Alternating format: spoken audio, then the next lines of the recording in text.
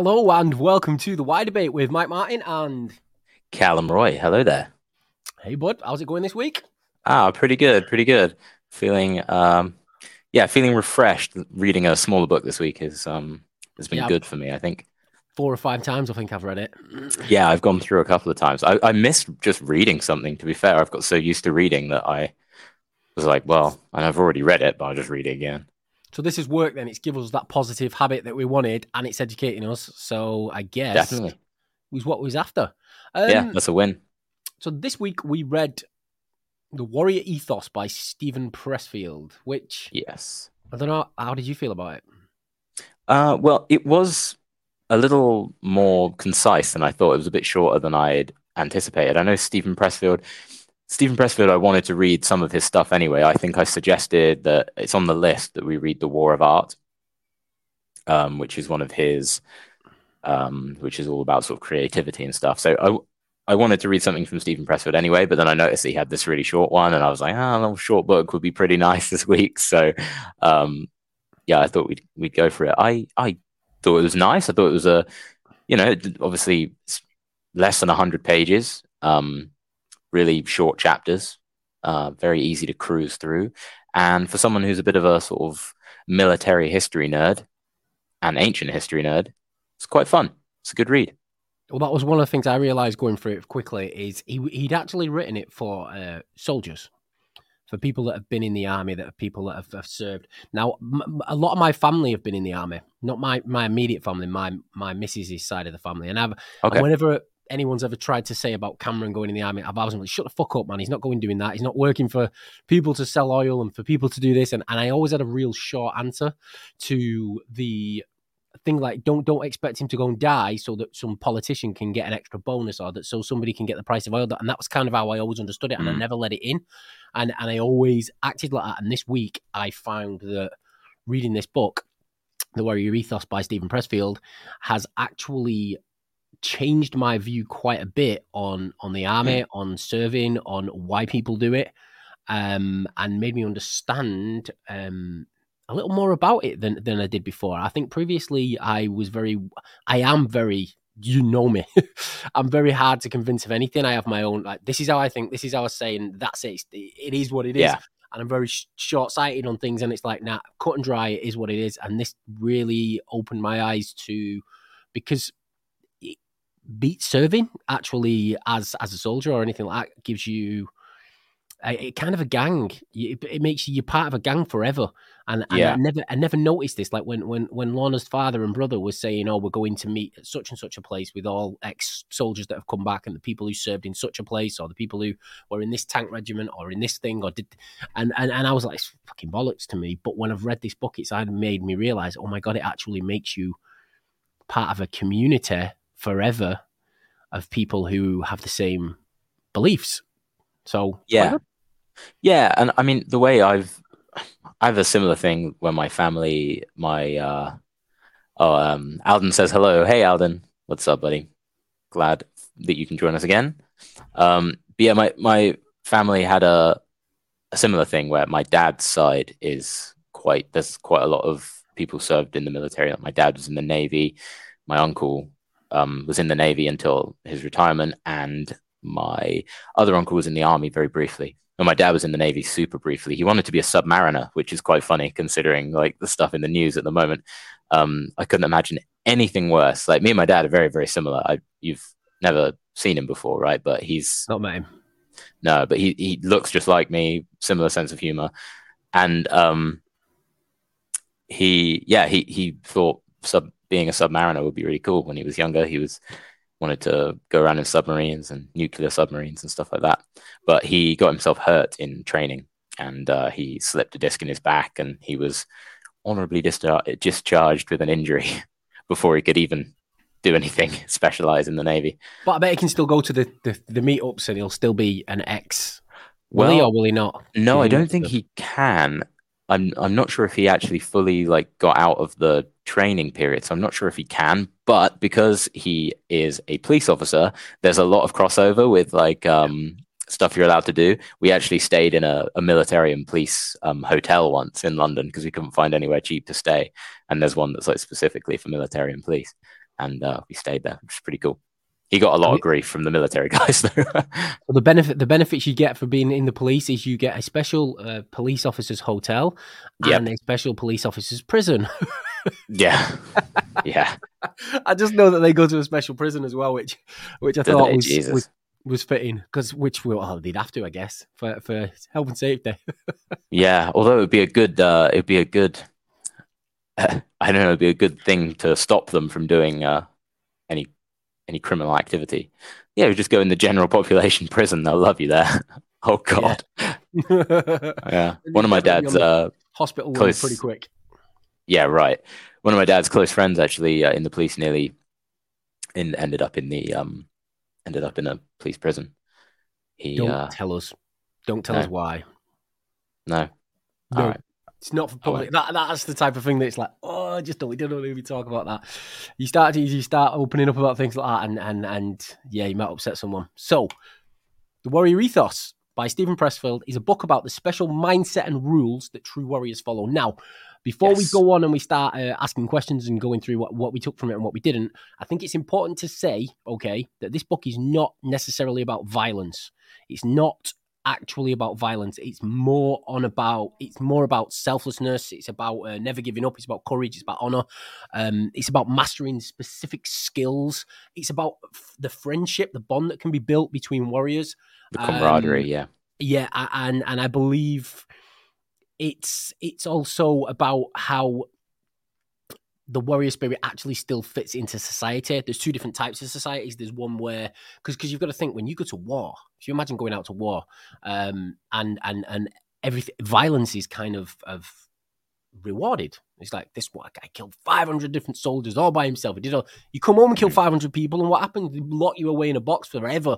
So Big it's trouble. kind of it's two different worlds that they have to kind of then adjust to. So having that friendship when they come back and people to speak to and understand it, I think is very important. Not just necessarily to come back. Some people live in warrior environments, but it was a great read.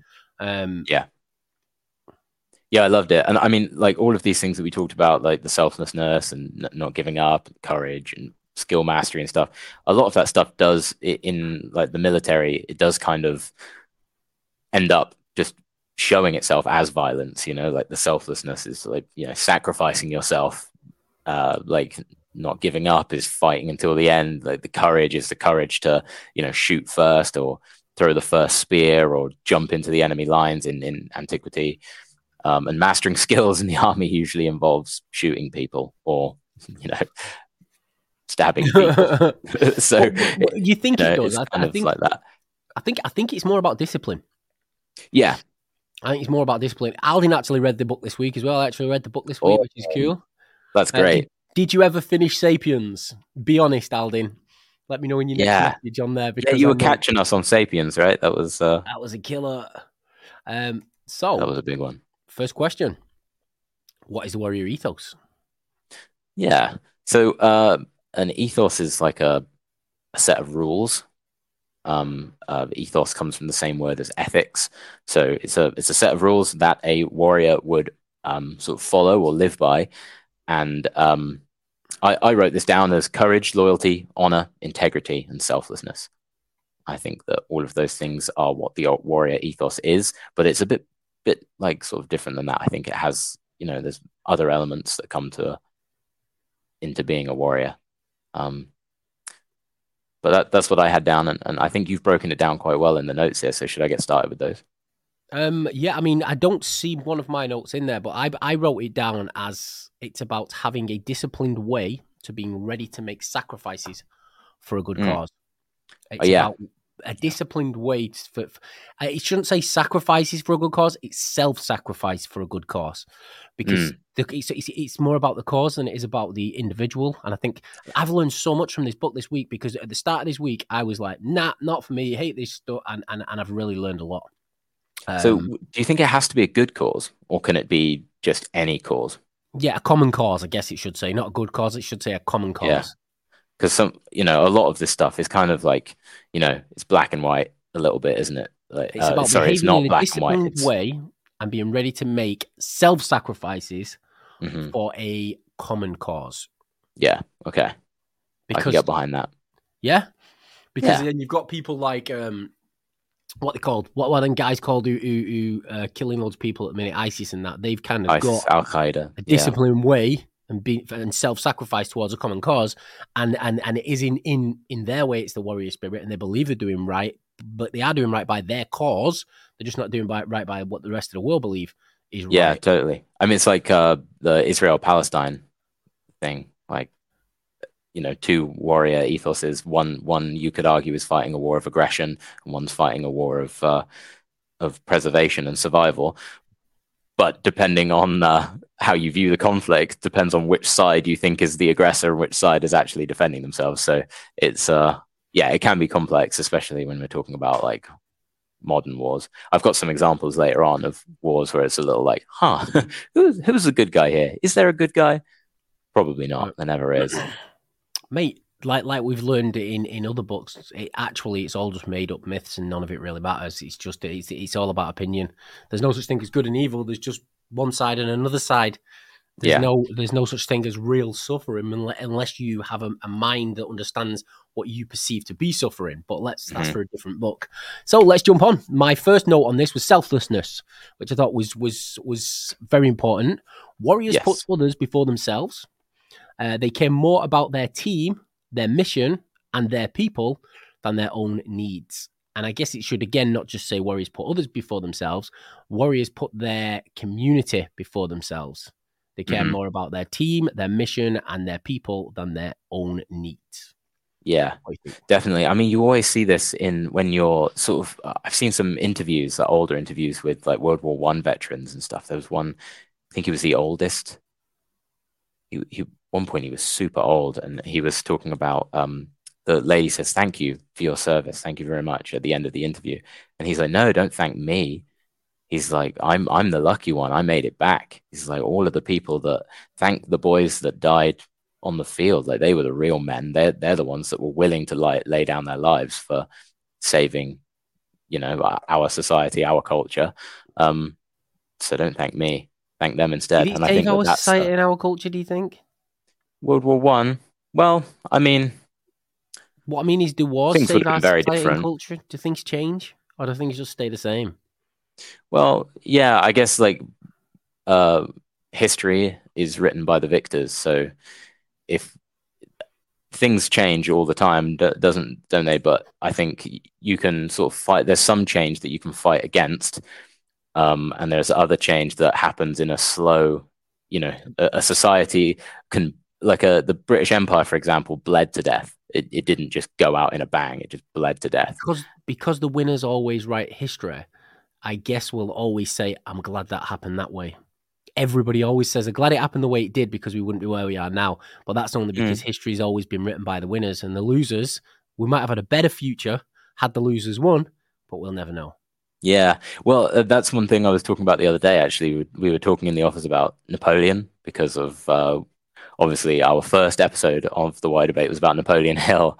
And when the thumbnail was first made, the AI generated thumbnail kept putting Napoleon Bonaparte in our Napoleon Hill thumbnail, and it looked super weird. So we started talking about Napoleon and Napoleon. And I use that as an example where I'm like, I think maybe the side that we would have all benefited from winning actually lost, even though technically the English won, kind of, What? or the So who was coalition we won. fighting in World War One? I don't know about that. Tell me. Oh, so Napoleon was before World War One, Right. but World War One we were fighting against Germany. So, sorry, which one do you think the side would have been better, Napoleon or World War The One? Napoleonic Wars, because Right, so Napoleon was against? so that was the Wars of the Coalition, which was like so that was like the United Kingdom, Spain, Prussia, which is now Germany, and like Austria, Hungary, places like that. They all had to, and Russia, of course, very importantly, kind of teamed up and had to stop Napoleon, who was the French emperor, who after the French Revolution, they got rid of the monarchy. He then ended up taking over power, and he was almost like a military dictator. He was an officer in the French military, and he basically he was a very intelligent man, tactically brilliant, and he started just beating the crap out of all the countries nearby and taking back land that he believed that basically that had been taken off people by monarchs. He like used that whole like, you have a king, like your king's exploiting you, like we'll take over. And he ended up, but it's kind of ironic because he took over all of these places, like the Netherlands, for example, and Spain, and he put in his own family as kind of de facto kings. So it was We kind did of the weird. exact same that every So other he kind conqueror of has ever done. Right, he was kind of doing the same thing. However, like out of the Napoleonic sort of conflict, we have like the sort of church and state end up kind of falling apart because obviously the king is like the king is in charge because of God making the king in charge. That's like the rule, or queen, but in this case, king. And then you have this other guy come in, and the science is like upping, and philosophy and stuff, where So it's kind who of like won the atheist war? philosophy. Did Napoleon win or did he get his ass kicked? No, so Napoleon, he only ever lost one or two battles, I think, but they were unfortunately the most important ones for him. I mean, the jury's out on whether it would have been better for him to win, but I think modern people would probably align their views more with Napoleon than they would with like the Duke of Wellington, for example, who was our sort of like leader in the conflict, who invented the Wellington boot. Funnily Never enough. give up. Let's move Never on to the give up. next comment. Who invented the Wellington boot with, what's that thing called? My daughter watches all the time. Paddington. Paddington. Yeah. Paddington He was Bear. there. He saw some shit, man. Right. Never give up. Warriors keep going. No matter how tough things get, they have a strong will and never quit. Now, I don't know if you remember about the. I wrote this one now about the never give up and the strong will. There's a part in the book that mentions that, and I don't know if this is true or not because I kind of thought this is a bit naive of the actual soldiers, but they reckon Marines in America. Mm-hmm. He says in the book, are proud to have the worst equipment, the worst food, the least help and support, and the highest casualty rate. And I thought, so basically what you're saying is your leader, you the man at the top who's got the most money, because obviously America's got the most money, he's spending the least on the Marines. They're giving them the worst equipment, they're giving them, and they're proud of it. And it's like, imagine if I could turn around, come downstairs, right, and say to my staff, I'm going to cut your wages in half. We're going to swap your computers out from the top of the range thingy Macs to Commodore 64s from the 1980s. And you're going to work 15-hour days, but you're only going to get half as much as you do right now. And you're going to be happy about it. I think everyone would say, okay, see you fucking later. Yeah. I don't know how they've managed to trick these people into thinking that. Or is it? I think that's the power of militarization, like the people, how they're sort of militarized. For example, talking about fighters, Khabib, for example. Yep. Khabib versus Conor McGregor, for those who don't follow the UFC. You should. It's very exciting. But there was this massive, that was probably like the biggest fight in the modern UFC history, I'd say, Khabib versus Conor. So Khabib, if you look at it from that side, doesn't have the same sort of modern... Georgia, sorry, just 1 second. Georgia's just put, Mike, don't you dare. So Georgia works for me, by the way. Yeah, she doesn't want you to swap out any of our computers. Although my one might blow up in the middle of this podcast because it has managed to do that twice in the last two. So you need to close everything else down when you're on. See, everything is closed. Everything is closed. Don't worry. I even unplugged stuff. But the point, and Khabib. Yeah, so the point of being like, having less equipment and doing things sort of like the old things like the old-fashioned way. And I think, when you look at that fight, you've got Conor McGregor who'd won loads of stuff and he'd become extremely wealthy and was like, he could afford the best training and equipment in the entire world. He was a multimillionaire. Whereas Khabib probably was already a millionaire, but he hadn't earned as much as Conor, nowhere near. And he spent a lot of his time training in Dagestan, which was his native country or area. And his training was like swimming in freezing cold lakes and like throwing massive boulders around. And he could have been in a modern weight room in America in a very like sterile sort of like, focus, do all of this, like CrossFit and stuff like that. But instead, he was in the Dagestani wilderness in a country which has got pretty nasty poverty, very violent, lots of gangs. It's a pretty dangerous place. And he chose to be out there instead among his own people working in that way. And I think that that's where the sort of militarized, like sort of the Marines, like, no, we want to be the guys that are crawling around in the mud whilst the army are sipping their coffee and watching us. And because even though they might be like, oh, those idiot Marines, Honor like, and suffering. yeah, there's honor in suffering and there's power in poverty, and having that, I think having that, being able to be like, yeah, well, we did it the hard way. Like, you even see it like with underdogs in sport, like, look at their training facility. How did they beat this amazing team? There's real honor in that. And I think that that's, I share my story in my book because I've started from nothing and come to there, and it's something you're proud of when you've not got education, you've not got school, you didn't have yeah, successful parents, you didn't, and I guess not thought of it that way, but I guess yeah. See, I disagreed with it. That's why I brought it up, because I thought I'm sure you'll help me understand it. I mean, it seems counterintuitive, doesn't it? Like, but it's also Yeah, important to remember that they get less money than the rest of the American forces, which are the most expensive military in the world. So even though they are um, poorly equipped, perhaps in their training compared to some of the other units, they are extremely well equipped compared to like 99% of the world's military. So they'd still use their technology to beat the crap out of most nations, but they have that. And I think that's it's an important thing to be able to, like, togetherness as well. You're just like, yeah, we're the guys that, especially if you're fighting, let's say you're fighting against the Afghanistani mountain tribes, and they've lived their lives like the hardest way possible. They've fought off the Soviets. They literally have like ancient guns, and they're just hiding in caves. Like, mate, have those you ever guys been are somewhere like tough. as hot as that, right, where they are? And I remember it got to something like 46 degrees at one time, or 42. It might have been, not even that, 46 C, I think it was, when I was in Spain. It might have been 42. And I remember going out in that heat, and they're out in the desert for weeks at a Yeah, time. I don't even know where they get water and shit from, unless they fucking drink their own piss. I don't know, but it's nuts. It's they're crazy. Like, proper tough. That's what I was saying about people now in Western society. We've become soft as shit, basically. We yeah, really have.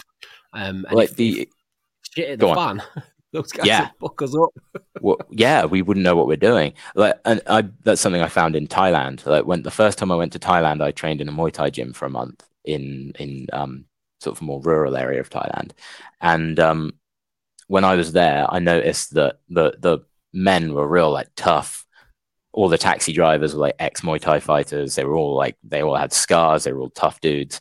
They all worked with their hands. They were all like they had like almost like a warrior culture, because a lot of them had been fighting Muay Thai at temple festival shows when they were kids all the way up. Some of them had, you meet people in the street with 300 Muay Thai fights and they're just an average Joe walking around the street, but then, they train in that environment where it's all very inclusive. Like, when I lived there, I lived in the gym. There was, luckily it was a modern facility, so we had aircon, but these guys don't train with aircon, like, that's not something they Yeah, but do. it's different when you live there. I remember when I was living in Spain, if it was 20 degrees outside, I would have a coat on. Yeah, Right, because I've did the been there same thing when I lived in for a Hong while. Kong. Your body acclimatizes it, and I remember getting Yeah. there when we decided to move over. I remember landing off the plane and getting into about 9 o'clock at night and getting into taxi, and I was thinking, "Fucking hell, it's warm." Right, Mhm. and obviously people had jeans on and jumpers and things like that. But once you've been there 12 months, you're kind of used to that. So the heat to them is not the same as the heat to us, because we are kind of like living in a fridge in the UK, aren't we? Yeah. In comparison. I could never acclimatize to Thailand. I was there for a year and I couldn't acclimatize. Like, when I lived in Just dread Bangkok. him. Could you sleep? Yeah, I could sleep because I had AC in my flat, so I was fine. But when, like, walking to work, my students would piss themselves laughing at me because I would come in like dripping in sweat because I had to wear a suit to work, and I would, like, my shirt would be completely see through with sweat, and they'd be like, "Ah, Teacher Callum, so wet." I'd be like, Mr. "Yeah, Sweaty instead of Mr. I am. Roy. But you guys don't sweat." Like, it's crazy. Right. Courage. Warriors are brave not only in fights. This is another note, by the way, guys, that I'm reading off the screen. Courage. Warriors are brave not only in fights, but also in standing up for what's right. Now, I should have really put what's perceived as right in there, shouldn't What I? they believe to be right, Yeah, or what what they they have believe. been told is right. Yep. So warriors are brave not only in fights, but also in standing up for what they believe is right. I don't think that needs any additional explanation, does it? I mean, it rhymes as well, so that's like double points. Yeah, the point I was going to make about this is, yeah, warriors are unbelievably brave, and especially like people who are soldiers have to be extremely brave a lot of the time. I don't know. I had this thought. I was like, who had a worse time of it in terms of like having to be brave? Like, was it the people like the ancient warfare, like people in like phalanx with like spears and shields, or like just swords, like getting into it, the Roman legions and stuff, or people who, like, say in the Napoleonic era, where you had two lines of infantry would get like they had muskets, but they didn't have repeating rifles, so they would have to reload slowly. So you'd get really, really close to maximize the amount of casualties, and then fire a volley of shots into the other line. They, the people would fall over dead, and then there was a that's story in the book terrifying. about that where, in fact, there's a couple of really good stories, but one of the stories in the book was all about, I don't know what the name of the king or the warrior was because I don't pay attention to names, but basically what he said to his warriors, they turned up the night before, they took the what they called the high ground, and he said, look, when I sound this horn during the thing, all I want you to do, I don't care what part of the battle we're at, all I want you to do is give me one extra foot. That's Yeah, it. He said, so they all clashed, they went in, they were doing what they were doing, and it's getting to the point where it's like coming to that climax of a battle where they're all killing each other. And think he knackered sounds probably. the horn, and he said to him, "Whatever you're doing, just give me one extra foot." And he said, and he did, and obviously that's what won the battle. But then when he asked them later, "What do you what do you think caused us to win the battle?" He basically had a few different answers from men, and he said it was actually when we took the high ground the night before, because I think that's Yeah, when they discussed this strategy, which was genius. yeah, and that they'd walked through really horrible terrain all night, and he pushed them horribly to get to this high ground in time, and they'd actually, yeah, the battle was won in the Also, I think preparation. we're looking at the courage of the warriors, right? But a lot that's in this book, which I thought was brilliant, um, factors around the courage of the actual women, and I the have courage of the a women who yes, I have a drive. note on that. Yeah, they drive the warriors forward, and there was a great story in there where it basically she said to her son, "This is your shield. Come back on it. Come back with it, or come back Or on it." on And it. then another Yeah, one where they'd gone off and the Spartans had gone to war. And what happened was they went to war, and the Spartan was basically they lost the battle, and somebody came back and said to this woman, "I've got some bad news. Your sons, one of them died in battle. yeah, He died at the end of the other one ran away." And she yeah, basically referred to the one who died as her son, and the one who ran away as no longer being her yeah, son. And I think that was quite interesting fact that, in fact, there was a war where the film 300 was based yeah. around, I think, I don't know if it's a complete fact, or if they believe it's a fact, or I don't know. But what I do know is that what they say in the story is when they was choosing the warriors for the 300, they didn't choose the best warriors. They didn't choose the best fighters. They didn't choose the people that they thought would be there to the end to die. What they did is they chose the people who were connected to the strongest women, whether that was their wives, their mothers, their sisters, because they knew that if they lost the battle, then they'd go down in history as 300 men took on an army and tried to win, like it has done. And it would Whereas, inspire the rest of the Greek people to yeah, team up and beat the but Persians. Yeah, if they lost the battle and the women that was behind them were weak, then the hmm whole of, I believe it was Greece, would fall apart, because although the men fight the wars and fight the battles and are supposed to cause the protection, the women build the communities and build they build the warriors. They create the warriors that yeah. protect, and without them, everything falls apart. And I And think that and you've how got can that a perfect in the book. yeah, it was really cool. I love that the part about the Spartan women. And like how can you expect a warrior to be brave if if he's constantly being pulled home Yeah, by don't be, by the don't if you're find not him in. allowed to go. I mean, that's what, if you look at the Russian, the way that they put in a draft, didn't they, to get as many people as possible to fight in the Russia-Ukraine conflict that's happening at the moment. And by the sounds of it, they've got lots of people from rural areas, like Dagestan, we mentioned before, and other parts of sort of the outskirts of Russia, because the the people in those communities, one, they have a warrior culture. They live in the mountains. It's a hard life. And two, their women don't have a voice in the Russian nation because they are a fringe population of people. A lot of them are Muslim. They're not like majority white Russians. So they they don't have a voice. But if they were sending boys from St. Petersburg and Moscow, the mothers would be like, "Where are my Do you boys? know Why when aren't you they think coming that? home?" You think that, right? Mm-hmm. That the women don't have a voice. But Khabib Nurmagomedov, we talked about him earlier. Yeah. He's a Muslim, yeah, Yep. and the people think that the women don't have a. I don't know if they do or they don't, but his reason for quitting MMA at 29 and 0, or he never got to 30 and 0, which was what his dad always wanted for him, is because his Mm-hmm. mother said to him, "I don't want you to fight anymore," Yes. and he quit. So Yeah. they must. I, I think the women still rule the house. Definitely. My little misunderstanding there. I wasn't talking about Muslim women not having a voice in their communities, although I know there is an argument that women in Islam are repressed or oppressed. But I just meant in the Russian, like the Russian Federation, like that, because they're from a minority, they don't have the power of being able Okay. to, So especially the fact that they're they're women. married to So a piece of they shit bully, then that bully will get away with bullying them all their lives. Whereas if they're married to a decent, respectable guy who'll treat them right, they'll run the household the same way they do in Western society. They've got less rights. That type of thing.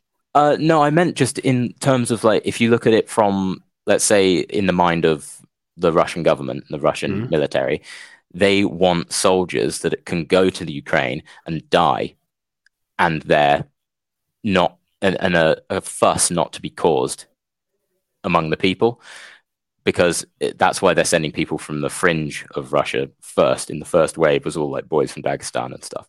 But if they sent boys from Moscow and St. Petersburg, like big sort of westernized cities, the mothers are like, we're not going to let them go.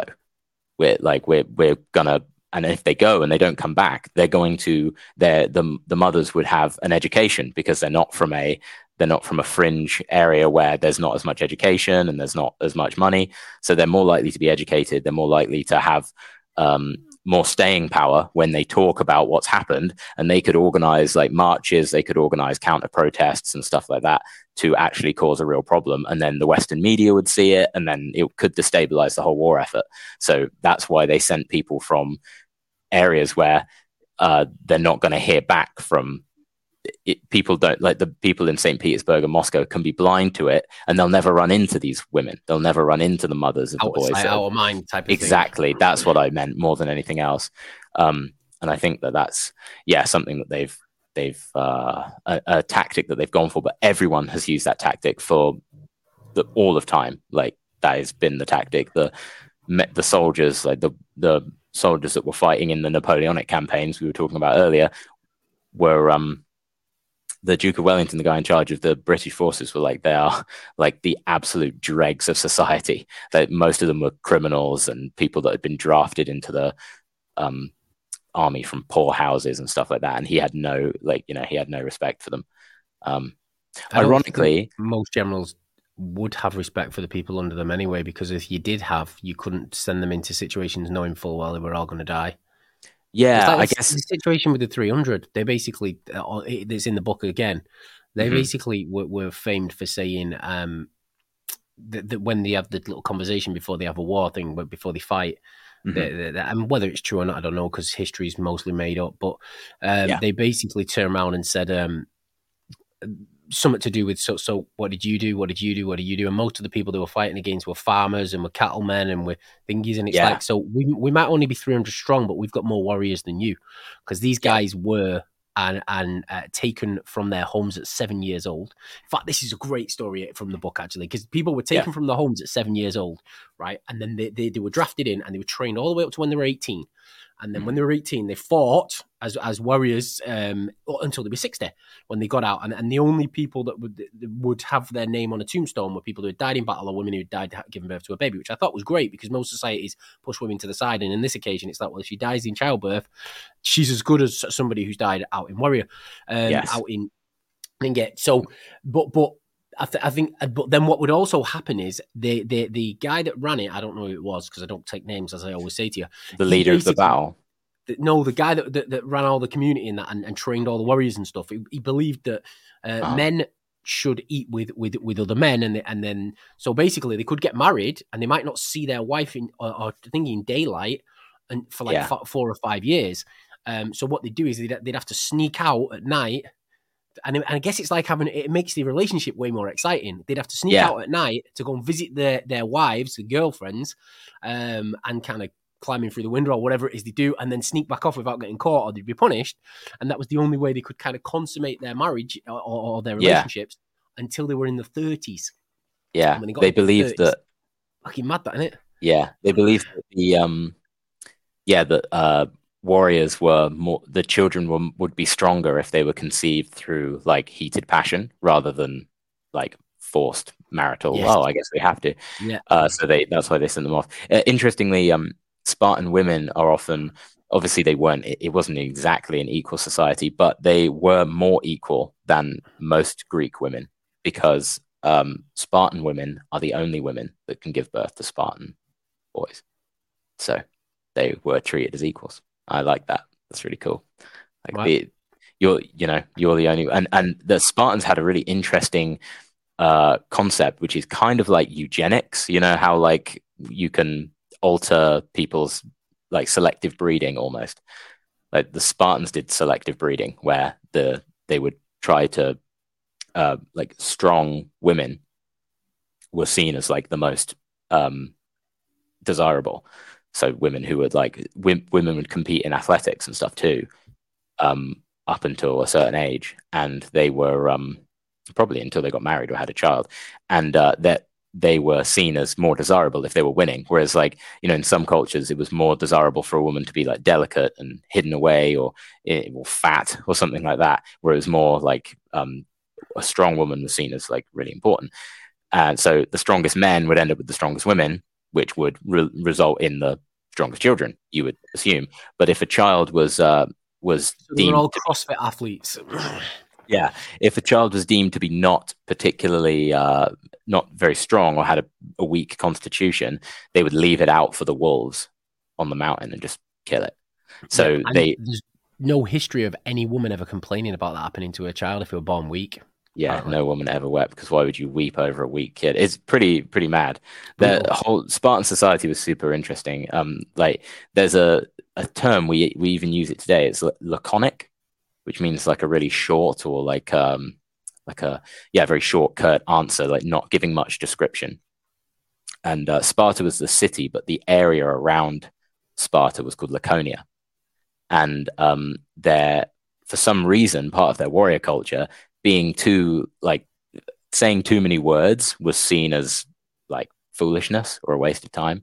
So they would reply with very, very short responses.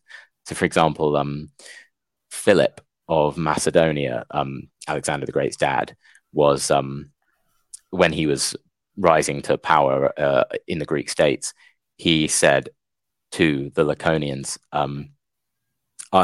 if I come to Laconia, I will burn your cities to the ground, never to rise again. And their response to that threat was, if. And I think that's such a badass response. Yeah, if you invade.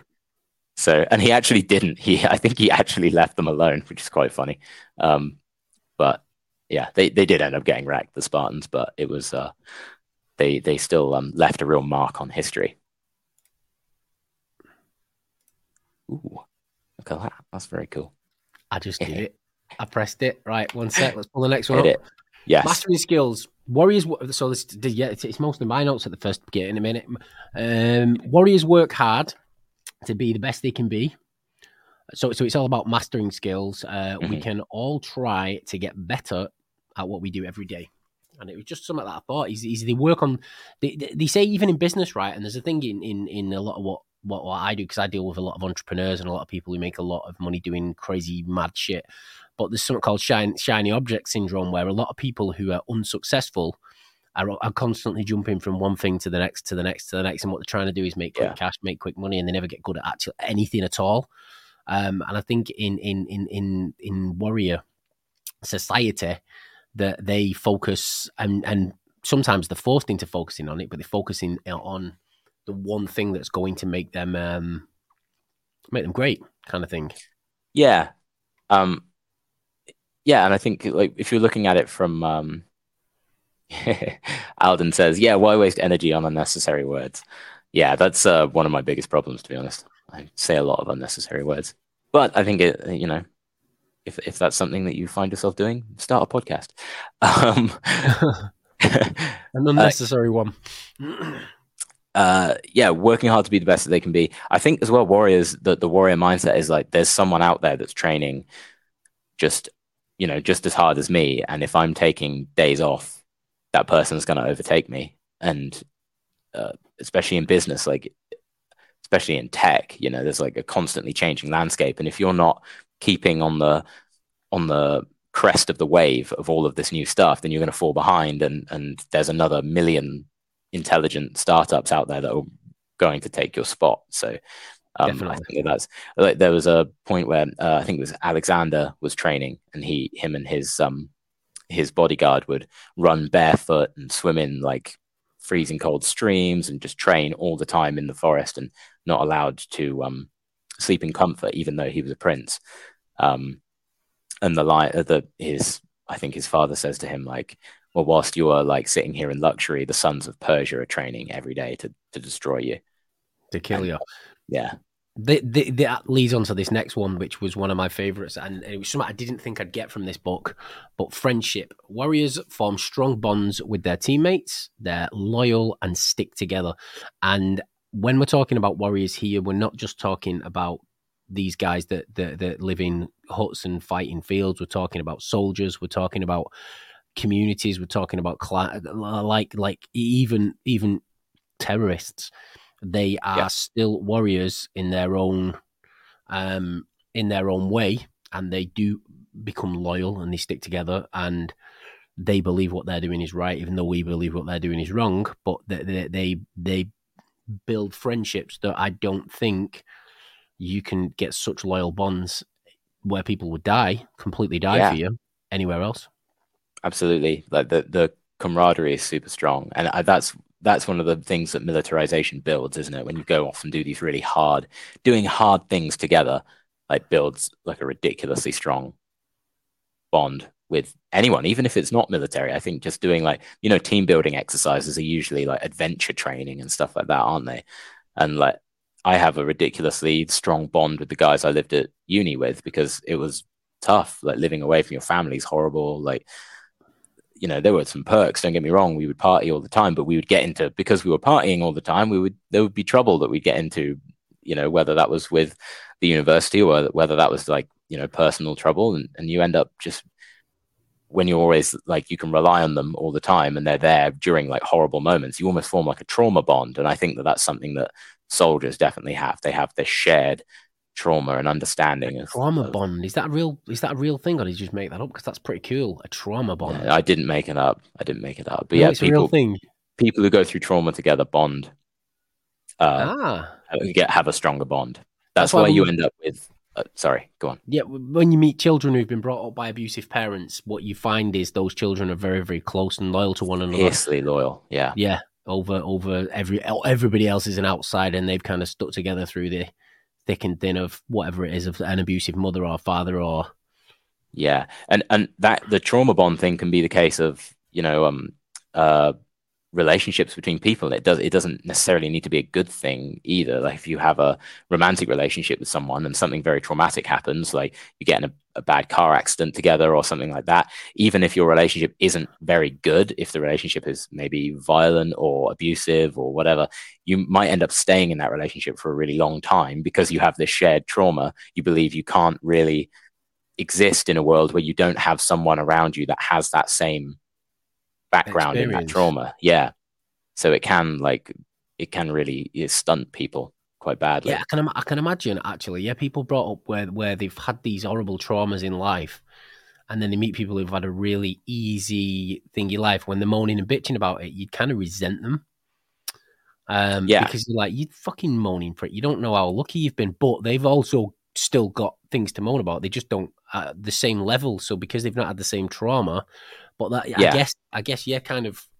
Even if it's segregated trauma in two different areas, then they meet together afterwards, but they've all got the same history. It kind of would yeah, okay, trauma bond, like it. Yeah. Yeah, I think it's definitely something that you could like because I used to work with a guy who'd been in the army for a while, and he said that uh, back in the day they used to fight all the time, and that you'd go in with your unit into the pub and you'd all be drinking, and then someone from another unit would come in, and even though you're both in a time of war fighting for the same team, the competitive spirit is drummed up within your small like tribe, like the small group of people that you share like your everyday living with, that you're you are openly aggressive towards other units, even in the Yeah, same they say army. that, don't they? If you get two tribes, they will fight together, but then as soon as the fight is finished, the joint fight is finished, they'll start fighting each other Yeah, yeah, and because I mean that's one of the biggest downfalls of all of the tribal. Like people always say, like, oh, why didn't the American Indians like team up and just fight against the they killed each other every time white? they came across Yeah, each other as well. yeah, because they were all fucking killing each other at the same time. It was just like a massive. I read something Do you somewhere that reckon the that's why the biggest. Spanish was able to take over Mexico? Certainly, yeah, that is the reason why. Because they were the other people that weren't part of the Aztec Empire were like, fuck these guys, man. They come to our villages, we fight them, they capture us. Because that's an interesting thing about Aztec society is that the greatest warrior was the warrior that wasn't killing his foe, he was capturing them. Because they would then sacrifice them. They, they say that about Alexander as well. What Alexander used to do after he took over a place, he'd move in and he'd basically have a ceremony to say how brave all the warriors that had died from that place were, and then Yeah, he would get all the survivors and take them with him as part of his. And by the time he got halfway through his conquests, he had more soldiers that he'd acquired along the way than yeah. people that had actually started out with him at the beginning. And kind of he basically he used human psychology to make them part of his gang. It's pretty Yeah, smart. Cyrus the Great did that, who was like basically the last great ruler of sort of like Persia and that area before Alexander. And I think he was stealing a lot from his playbook. Cyrus was known to be like very So did kind. Cyrus write about it all? Or how do you know about Cyrus, it? Or is it just through there were lots of stories? people wrote about, a few people wrote about Cyrus, like they chronicled him. But the things we know about Alexander and Cyrus, I think, come from Herodotus, who was like, people call him the father of history, but also the father of lies because he just told some really wild stuff. But he wrote most of our sort of like ancient history around that time comes from Herodotus, who is a Greek writer, The father of fiction, let's call the him. father of fiction. Yeah. And he, but interestingly, Cyrus, he was trying to conquer all of these places, and he would often use, like I said, kindness, and he would take over a city and then be like, no, no, you can keep your city, and you can keep worshiping your gods, but now you will, pay. I will join in, and like he famously made his son um, do like this really old. Who did Alexander? Cyrus did. All right, I was going to say I thought Alex, Alexander was gay. Did he have kids? I don't think Alexander didn't have any children, but they think he probably had like bastard sons, but they don't believe that he had any like children. And Okay, that talking about friendship being gay, like there was a lot of the bonds formed in like ancient warrior cultures, like the Spartan one.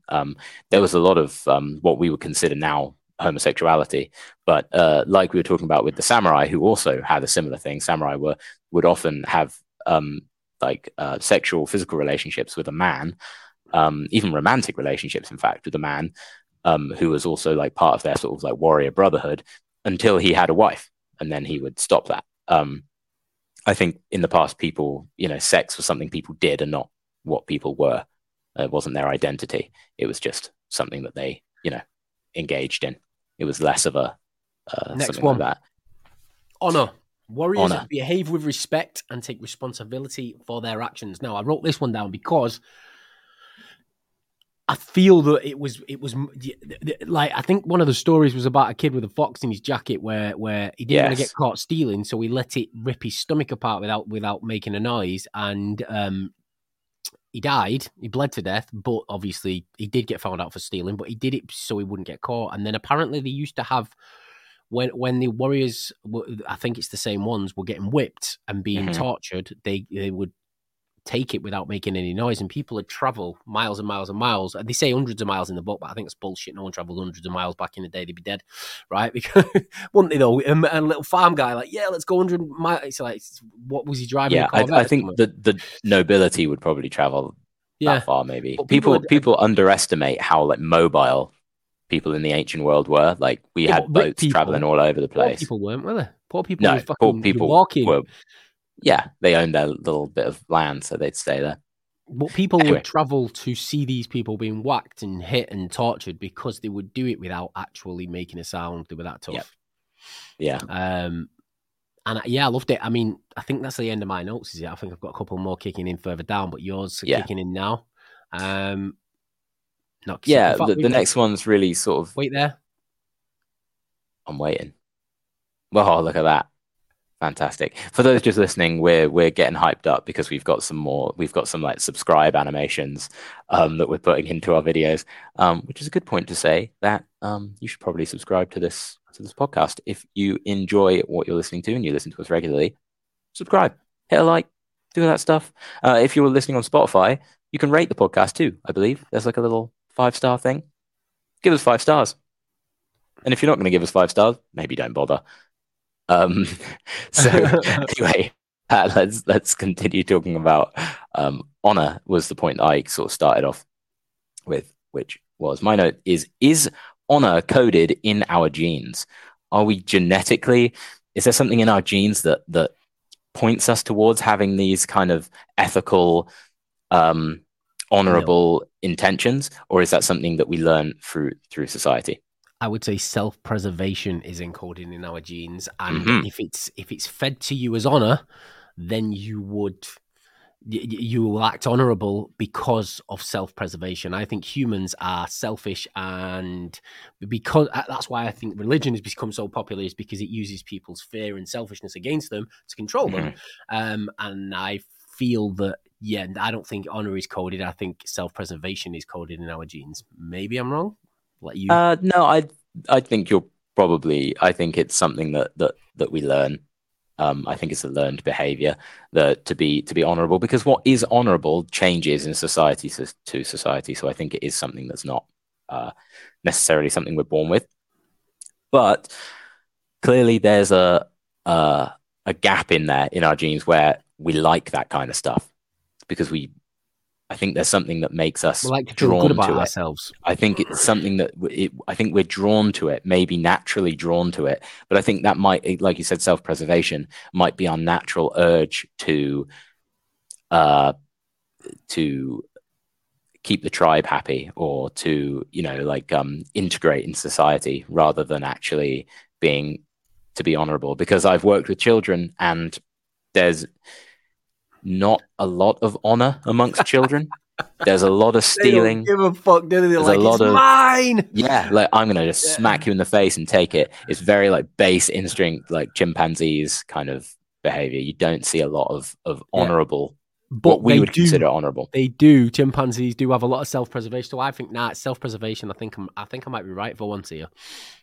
Yeah, first time for everything. Yeah, I think I agree with you. The honor isn't something that's in our genes, but maybe something that our genes point us towards by making us want to stay alive. So talking about religion, my next note is the first castle, the Garden of Eden, which it says in the book, where does the warrior ethos and our sort of like where does the warrior come from? Because if it's not something that we're born with, like we've just agreed, why did we all start doing it? Stories, myths. Yeah, but again, why would you tell those stories if you're not interested in them? Control. Yeah. Okay. Interesting.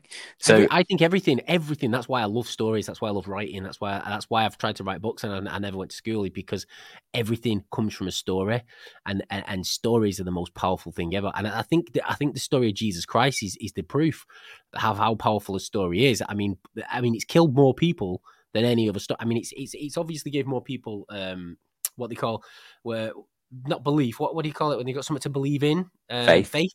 It's give more people faith than anything else, but it's also kill more people than probably any other story that was ever created. Yeah. And whether it's true or not true, I don't know, but it's definitely a great story. Doesn't really matter if it's true or not true. If the story is good enough, Yep. So it exists on its own. But yeah, I was the reason I brought up Adam and Eve is he says in the book about how um, the warrior code comes from when Adam and Eve were expelled from the garden, and they were chucked out of the Garden of who ate the Eden. apple? Was it Adam or Eve? It was Eve. I will talk about that in a second. So yeah, in the Bible it says, henceforth thou eat thy bread in the sweat of thy face, which means now you've got to work for your food. You can't just sit around eating figs from the trees and walking around naked. You're going to get cold. Life is going to suck. You're going to have to really like man up and actually take control of what's happening. But I think that maybe the warrior ethos or the biological sort of code behind the warrior ethos might have existed before and in the same story. So the Garden of Eden just means like the word Eden comes from like a well-watered place. It means somewhere that is very lush and has lots of water, because remember that this book was written in a place which is kind of deserty. So it would mean that this was a place with loads and loads of trees and like an abundance of food. But the antagonist in this story is the snake. And so there's this snake and it's got into paradise, and paradise comes from a word that means a walled garden. So paradise means a walled garden, which is kind of ironic because now everyone sort of strives to have their own little garden, like a little place, their own little paradise, which is kind of cute, I think. But so we have paradise, the Garden of Eden, and then we have a snake that's got in. So the walls aren't keeping the snake out. And interestingly, Adam isn't the one that takes the apple. In fact, he's against it. He doesn't want to talk to the snake. But Eve is sort of kind to it, and I think I think the male warrior ethos is to defend and cast out like the enemies and the danger and the threat. Like if a lion is attacking the village, it's the men that's going to go out and sort it. If a guy walks in the office right now with a gun, I'm going to try and take him out or die. Like it's just we've talked about it before. It's kind of what's like guys just tend to have it in us to be like, well, we've got to, women and children first, like get them out and we'll just suck it up and die. But the female warrior spirit is one of real like sort of like nurturing protection and mercy and like looking after like children. Like a woman will like defend their child with like incredible strength because of just like their sort of instincts. And like, is it that Eve takes mercy on the snake and it's like being merciful towards the snake, and it's like, yeah, you're like a snake and you're dangerous, but I'm willing to give you a chance. Whereas the man's like the warrior ethos of the man. I don't is actually like, know the story. I just know one of them ate an apple off a tree and then they got kicked out. okay, well, the snake tells Eve to eat the apple, and she does. Okay. And then God has told them already to not eat any fruit from the tree because that's the tree of knowledge. And as soon as they eat the apples, they're like, and interestingly enough, Eve then says to Adam, "You should eat this apple. Like, come join me," and he does. So he's like listening to her and taking orders from her, which is quite interesting as well. Like it's almost like she's in charge. I think I remember getting told about this story when I was in school, and I was like, "This is bullshit. Snakes don't talk," and that was it straight away. I wasn't listening. It was gone, and I've never listened to it since because I was like, "Yeah, we don't talk to animals." That was kind of my child brain saying, and I don't know the story. I know Adam and Eve, one of them eats an apple, but that was all I knew. Yeah, so they both end up eating the apples, and they from the tree of knowledge, and they end up gaining the knowledge, they become self-aware, and they become conscious of the fact that they're naked. They get shame because they're ashamed because they're naked, and they start hiding themselves from God. Um, um, yeah, Alden says that damn woman, she had to fuck us all up.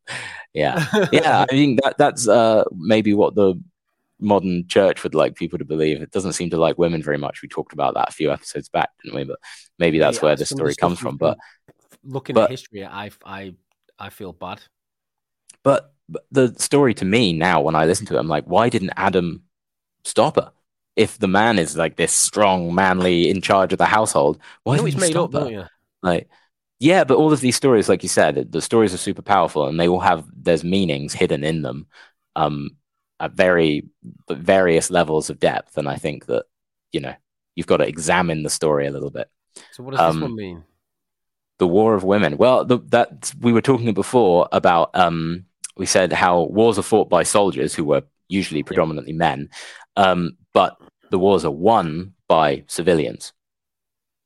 By the And strong women who control the men. Because do you know what? The one thing about yeah, our warriors is they're controlled by somebody. mm-hmm, And if they're controlled by a strong woman behind them, then they can succeed and do great things. Whereas if they're yeah, not, then they tend to turn into what you would call a mummy's boy, who in most societies is known across the world. The mummy's boy is like a little fucking pussy. yeah. Whereas a guy who's controlled by a strong woman or somebody who's less forgiving, like slap him around the head and say, get your ass out there and sort it out, or you're getting bullied at school, we'll go and crack them one, will usually be much better as a warrior, I would imagine. Yeah, and it's also the how women apply that strength, because women have a lot of control over men in terms of like, physically, men are obviously hopelessly attracted to women, and there's so many stories, Troy about Paris and how he wants to get Helen of Troy, and he steals her away from her betrothed and causes the Trojan War and massive destruction. That whole sort of thing happens because of men's hopeless attraction to women and wanting to commoditize them. And yeah, women are really powerful. They have power over men. They're a So do you certain think the power over wars were men. fought by men but won by women? Well, I wouldn't say necessarily won by just women. I would say that they were won by the civilians and politicians, because at the end of the day, an army is only as strong as the people that are feeding it. Okay. Um, Yeah, that and makes sense. if your army doesn't have any food, and women really had to, like, that's one of the reasons why women ended up getting suffrage, like the right to vote and the right to work, was because we went on these massive industrial scale wars in the 1900s, where they needed to work. We needed people to make guns. We needed people to Nowadays, make food. we was talking about this the other week. Nowadays, people can't afford to live in the UK, or especially in places like where we live, where it's quite nice. In the UK, single parent families, it's like you can't afford to buy a house unless you've got a partner to buy it with you. So the man Mm-hmm. and the woman have to work nowadays. It's Yeah. ridiculous, isn't it? How devalued the pound has become in comparison to what you actually get for it. Yeah. Whereas, And it's an interesting debate as well. It's like, now, like, women obviously wanted to work because they wanted to earn their own money so they could be independent of men who were, as we've learned in our reading, not very nice nope, to pricks. women a lot of the time. But the other thing is, like, because they wanted to work, they ended up getting trapped in the exact same rat race that men do, which a lot of the time men feel honor or duty bound to continuously earn. In your webinars, you say about how you were inspired to do what you did and really pull your finger out and go for it because you were having a child, because Yep. of you Well, that taking I on just the. parted. I wasn't bothered about anything. It's like, you know what? I've got no one else to look after but myself, and I can make 200-300 quid a day and still party every night. So I Yeah. was happy. So you felt like honor bound to, like, sort Yeah. yourself out and provide and make people around you proud. Whereas, like, if you don't have that grounding, you're not going to get that. And men can easily get trapped in that, and did for a long time, like chasing status in terms of work, and you end up stuck in a 9 to 5 you don't want to do, and all of these things. And now women have the same problem, and it's a problem that they wanted, but now you kind of think, like, how many of how many of them would be like, I'd love to just stay home all the Chill time, out. just Yeah. have someone come and bring me money, and I just sit at home and eat nice Hoover, food. cook, And and clean. You're done by 10 o'clock every morning, and you can so, chill out and watch Netflix all day. I know a bunch of men would like to do that, but I it's would just kind of, love it. No, I but also would have mind. it takes away the meaning of the whole situation. You don't have a lot of meaning there if you're just your point of existence is just to chill. I think the meaning came from raising children, which now the for better or for worse, the birth rate is really low. Not many people are having children anymore, so um, Yeah, there's because less need for that. the human race is just a bacteria, isn't it, that just breeds and spreads and wrecks everything. Well, Let's we just, let's put it in a sentence. but yeah, I mean, we're just life like anything else, and we make our patterns are similar to life, like all over the world. Like any kind of animal would do that. All right, next note from hunters to warriors. So this is where the book says that the distinction between just a tribe of people ended up becoming like a warrior band. And in the book, Stephen Pressfield says that it is his idea is that it comes from the group of hunters. So now we spoke about after people are cast out from the Garden of Eden, they have to work for themselves. They have to become, they have to hunt for their own food. So when people started hunting, big game especially, they had to work together, and they that's what the hunting band. You need to be brave and courageous, and you need to have integrity because you need to share. You need to be selfless because you need to share parts of the food, and you have to be loyal to your other hunters because if a predator comes along, or a lot of the time these people were competing with wolves and lions and cave bears and all sorts of horrible shit. You had to team up to take something like that down, and especially like a big animal, you'd need to human strength is their communication, their ability to talk and work together, and so you need to be loyal. So all of these all the parts of the warrior ethos would all be present in the hunter and gatherer sort of society, and that's where Stephen Pressfield thinks it comes from. And yeah, I think probably true, to be honest, because then the hunting territory is the first real borders that you'd ever have. And if you have borders, you need to protect them. And to protect a border, you need warriors. So it would make sense to me. So I where do don't the know biggest, most dangerous animals come from? what do you mean? What, like in the world geographically?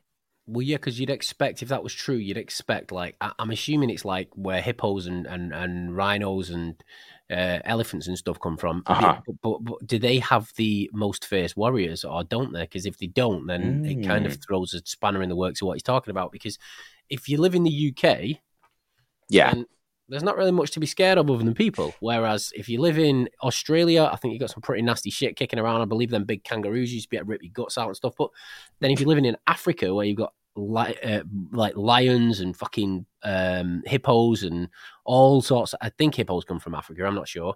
Yep. Then you'd expect that Africa would have the greatest warriors. But have they got the greatest warriors, or is it because they've become warriors and they've also been able to help one another? But then again, taking down things like, I don't know. I'm just asking. Well, I think in terms of like the biggest animals, you'd have to, like, historically, obviously there were like woolly rhinos and mammoths and all sorts of stuff, like Where? hyenas and leopards in England and all over the place. Like the climate was different, so the like dispersion of animals was different. Um, there weren't any people in Australia for quite a long time, so by the time they got Well, there, it was the tribes of the guys that when they sent all the criminals over there, didn't they wipe out all the? yeah, there were Aborigines there, but like in terms of like they had to get There's to still Australia. there's still people. You can't say if you're an Yeah, Aborigine, not a person. no, I mean like they They weren't went born in to Australia. no, I mean they had to travel to Australia, like when we were sort of early human beings. Hmm. The people that became the Aborigine Australians had to travel to Australia, and when they got there, there was things living in Australia that were like giant and super weird that wouldn't be living anywhere else because humans had already been there for a long time and were part of the ecosystem. Whereas like Australia was like a new ecosystem that they went there. Um, Yeah, because they said all the Yeah, giant kangaroos and stuff got wiped out, didn't they? yeah, Within giant wombats and stuff because they just weren't used to competing with humans and they just got because we had wrecked. strategy and logic, so we kicked their asses. Yeah, we teamed up and yeah, we were pretty good at hunting stuff by the end. But Go on, um, sorry, you still on what I that? was going to say about that, the African thing, Yep. I think hard places make hard people. And you can see that with like people that live in mountains tend to have been like communities that live in mountains tend to be like tougher, um, more warrior cultures come from mountains than anywhere else, I'm pretty sure, because of the how tough it is and the terrain and stuff. But the uh, right now, there are still warrior cultures that exist in Africa, for example, that are still sort of like a hunting society. And the Maasai are one of them that's pretty interesting. I don't know if you've heard of the Maasai before. No. So they have there's some cool stuff about them, to be honest. Their rite of passage is to hunt a lion, a male lion. So originally, one Maasai warrior would go out, and they live in modern day Kenya, by the way. Is this where they And have to go out by themselves and come back with a lion skin? Yeah, come back with a lion's I've mane. seen it on a Yeah, cartoon, I think. yeah. So, I'm so watching it with the kids. that's what they used to have to do. But now they're still allowed to hunt lions. It's not like been banned for them or anything. It's still their rite of passage, but they do it in larger groups because there's not enough lions. Otherwise, if there's 20 of them, they've got to kill 20 male Why don't they lions. just go out and kill a hyena and bring one of them back instead? And it's like, you know what? Let's change it from a lion to a hyena, and then That's there's because loads the of them. lion is a sacred animal. The All right. lion is because the lion represents like royalty and power, and it does all. Imagine that. How old was they Our when they symbol sent is him the out to lion. do that? Like, dead I don't know. It young? was a rite of passage, so they would have been young. They would have been young warriors. Fucking hell. Imagine that, right? Like How 12, 14, scary that would have 16. been. And it's like, I'm not going behind the school to have a fight with someone like No. who's bigger than me. I'm going to go and hunt a lion by myself. What's that Yeah, film called and with Idris Elba? He's one of the best actors in. oh yeah, yeah, he scraps a bunch of Beast. lions, doesn't he? Yeah, Beast, mate. When you see how dangerous they are in real life, it's like, how the fuck can you go out with a stick? yeah. They'll Come just out with go a out with a lion. spear and a shield and fight lions. It's mad. There's some really old footage of a whole like group of them taking down a male lion, and like the lion just runs towards them at one point and just takes a guy out, rips him up Yeah. on the floor, and then just moves on. And ends up obviously they kill it in the end, but it's pretty crazy that that's still a rite of passage that they do. And the one who throws the first spear ends up wearing the lion's mane, which is pretty sick. So I've got. They also what's Go on. up? I'll let you finish. I'll let you finish first. They also an interesting thing is they have a jumping competition. Like they're sort of one of their societal things is their warriors jump to to like a to music, and it's not like a long jump. It's a standing vertical jump. They just hop, and modern scientists believe that is one of the best ways of working out how athletic someone is how high they can jump from just standing, how high vertically they can jump. So the more athletic people can jump higher, and that was how they worked out their sort of prestige of their warriors was to have jumping competitions. So And it's funny how basketball players are the fittest people. some of the most athletic, yeah. It's like how they worked, how the Maasai worked that out as like a nomadic pastoralist tribe in Africa, and they still managed to find out that the vertical jump is the best way to dictate who's the strongest warrior. And scientists believe that it correlates with the amount of testosterone that the person has in their body, which again is insane when you think like they're getting high testosterone dudes that are like. Right, let me put some of these comments up first because Yeah, one goes I've back a seen little the bit. numbers ticking I'll up. read them. I mean, if the asteroid never happened, there would still be dinosaurs. We've also got one that says kangaroos pretend to be stuck in lakes to lure people in and drown them. I don't know if that's true or not. Fuck, that's gnarly. We've got hyenas. Hyena is for noobs. I'll go after the hyena. I'll let you fuckers have the lions. I'm telling you. Yeah. And then we've got a Oh, great I'm one the here hyena guy. now we're in a world of dating apps. I think this one's brilliant. New dating profile. First question you ask a guy: how high can you jump? How high can you jump? And that's not a bad. I mean, they ask you how tall you are. You might as well There was ask how high you can jump. one of the entrepreneurs told, and he basically, this guy who wanted to play basketball, couldn't, because he couldn't jump very high. So he spent months and months and months, or years or whatever it was, trying to fucking teach himself to jump high. Yeah. And then what he did is he created a training course and a community of people who want to be able to jump high, and he made Yes. millions. Just Knees teaching over people to toes jump guy. high. Is he What? knees over toes guy? I don't know. I ain't got a clue who he is. I just know. Oh, I think he's mega famous on YouTube. Knees over toes guy. He Wow. was like a basketball player, and he like injured his knee, and then to rehab to get back to jumping, he ended up creating this like protocol, and Made now it's millions. massive. Yeah, I know the story. I don't know the names or the guys. I think he was don't know on where Joe came Rogan. from. You know what I'm like? I pick up stories, me. I don't pick up people's names and stuff. But No, yes, there was a guy who taught people to jump high and made millions out of it, which is fucking brilliant. That's crazy. You know, they actually talking about hyenas being for noobs. They historically they've correlated human domestication of dogs. So when we started using dogs to help us out, and the extinction of the cave hyena was like around the same time. So humans, what they theorize has happened is that humans domesticated dogs and then sent the dogs into caves to sniff out hyenas so they could kill them and go live in their caves, which is pretty cool. So them humans were shitbags, while the other guys was running around with a stick trying to fight lions. It's just like there's two different classes of people, isn't there? Right. We've got another note of mine here. I thought mine had run out. So society's role. Society helps shape warriors by setting rules and expectations. I'm getting good at writing these now, because it seems I'm getting since we're getting into it. Communities can create their own warriors by teaching ideals like respect and duty. And what I meant by this is if you're in any sort of tribe or gang or anything, if you can start teaching people to look up to somebody, a leader, then you can actually create warriors out of them, because they care more about what the leader thinks than they do about themselves.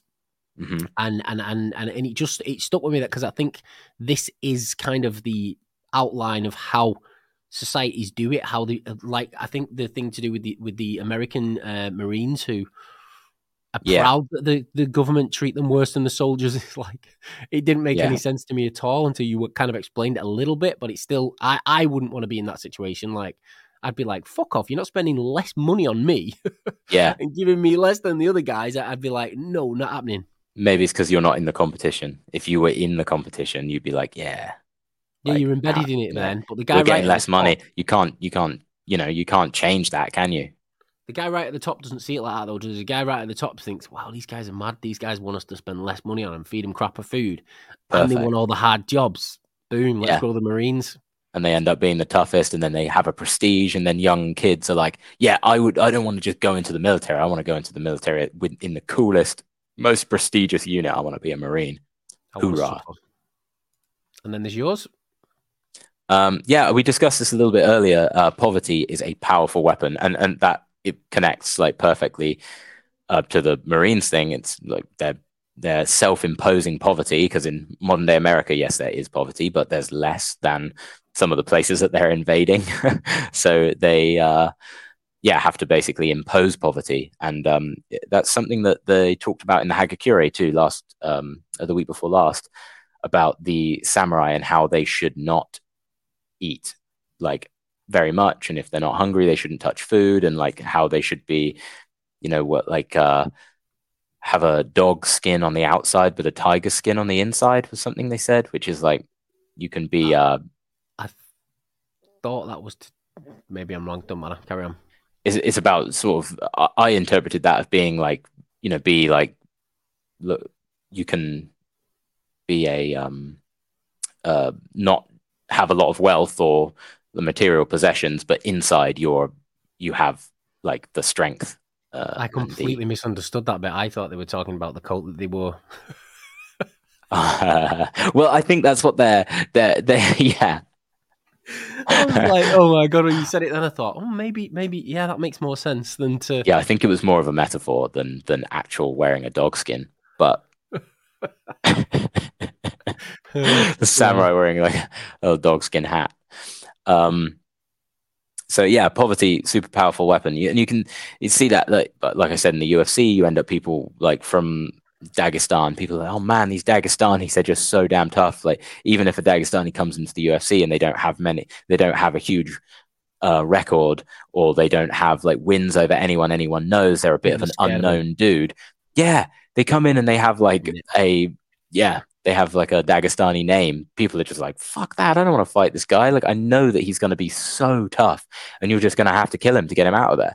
Like, that's the long and short of it is if your life is so hard that it's easier to be in like, in a ring getting battered than it is getting a normal job, then what are you going to have to do to get that guy out of there? I think I've noticed that in the last couple of Luke Rockhold fights, he seemed to get beat yeah, in his head before he got beat physically, absolutely. and then he got his ass kicked. Right, Yeah. another one from you, guilt and shame. Did God kill our inner warrior? Yeah. So in the book, it talks about societies being governed by one of two things. And he talks about one of them being governed by guilt and one of them being governed by shame. So our society in sort of Judeo-Christian Western society is a guilt-based society on the basis of the fact that there is a God that can see our thoughts and see all of our actions all the time, this omnipotent God that is always watching you. So whenever you do something wrong, you should feel guilty about it and apologize. And that's the basis of our sort of whereas warriors would just kick ass and then say fuck off. In fact, I've got a chapter in one of my books about this, that if you do it or you're saying it, then own it, because the second you start feeling guilty for something, society, people love to pick on someone who's like, I'm really sorry. Do you know what I mean? I know a guy who cheated on his missus, and she caught him, and he just basically said, well, do you know what? Fuck it, I'm not asked. Go, fuck off, do one, I'm not bothered. And she didn't. She was like, but I think if he'd gone home and apologized and said, I'm really sorry, I didn't mean to do it. And I'm not saying it's a good thing to cheat on your wife. I'm just saying that yeah. if he'd gone his home and reaction been was a good thing. apologetic and been a little pussy, she'd have probably controlled him for the rest of his life. Whereas now it's like, well, it is what it is. What do you want to do next? Like, I've done it, deal with it, and I'm not going to let you. After today, I'm not going to let you make me feel bad about it. I won't do it again, type of thing. And yeah, I feel that if you apologize for doing things, especially if you don't regret them. Yeah, I think that's one of the main points, though, isn't it? It's like if you do have like regrets, making amends for them is can be good for the soul. I think if you do it, you got to own it. I think if you don't, then you're opening yourself up, especially in modern society when people are looking for a reason, right? I can't remember who it was. There was a woman. I think it was a woman who said men are men, women are women, right? In America, and she lost a job for it, right? And it's like, it's fucking ridiculous. You're born a man or you're born a woman. It doesn't mean it's fucking ridiculous.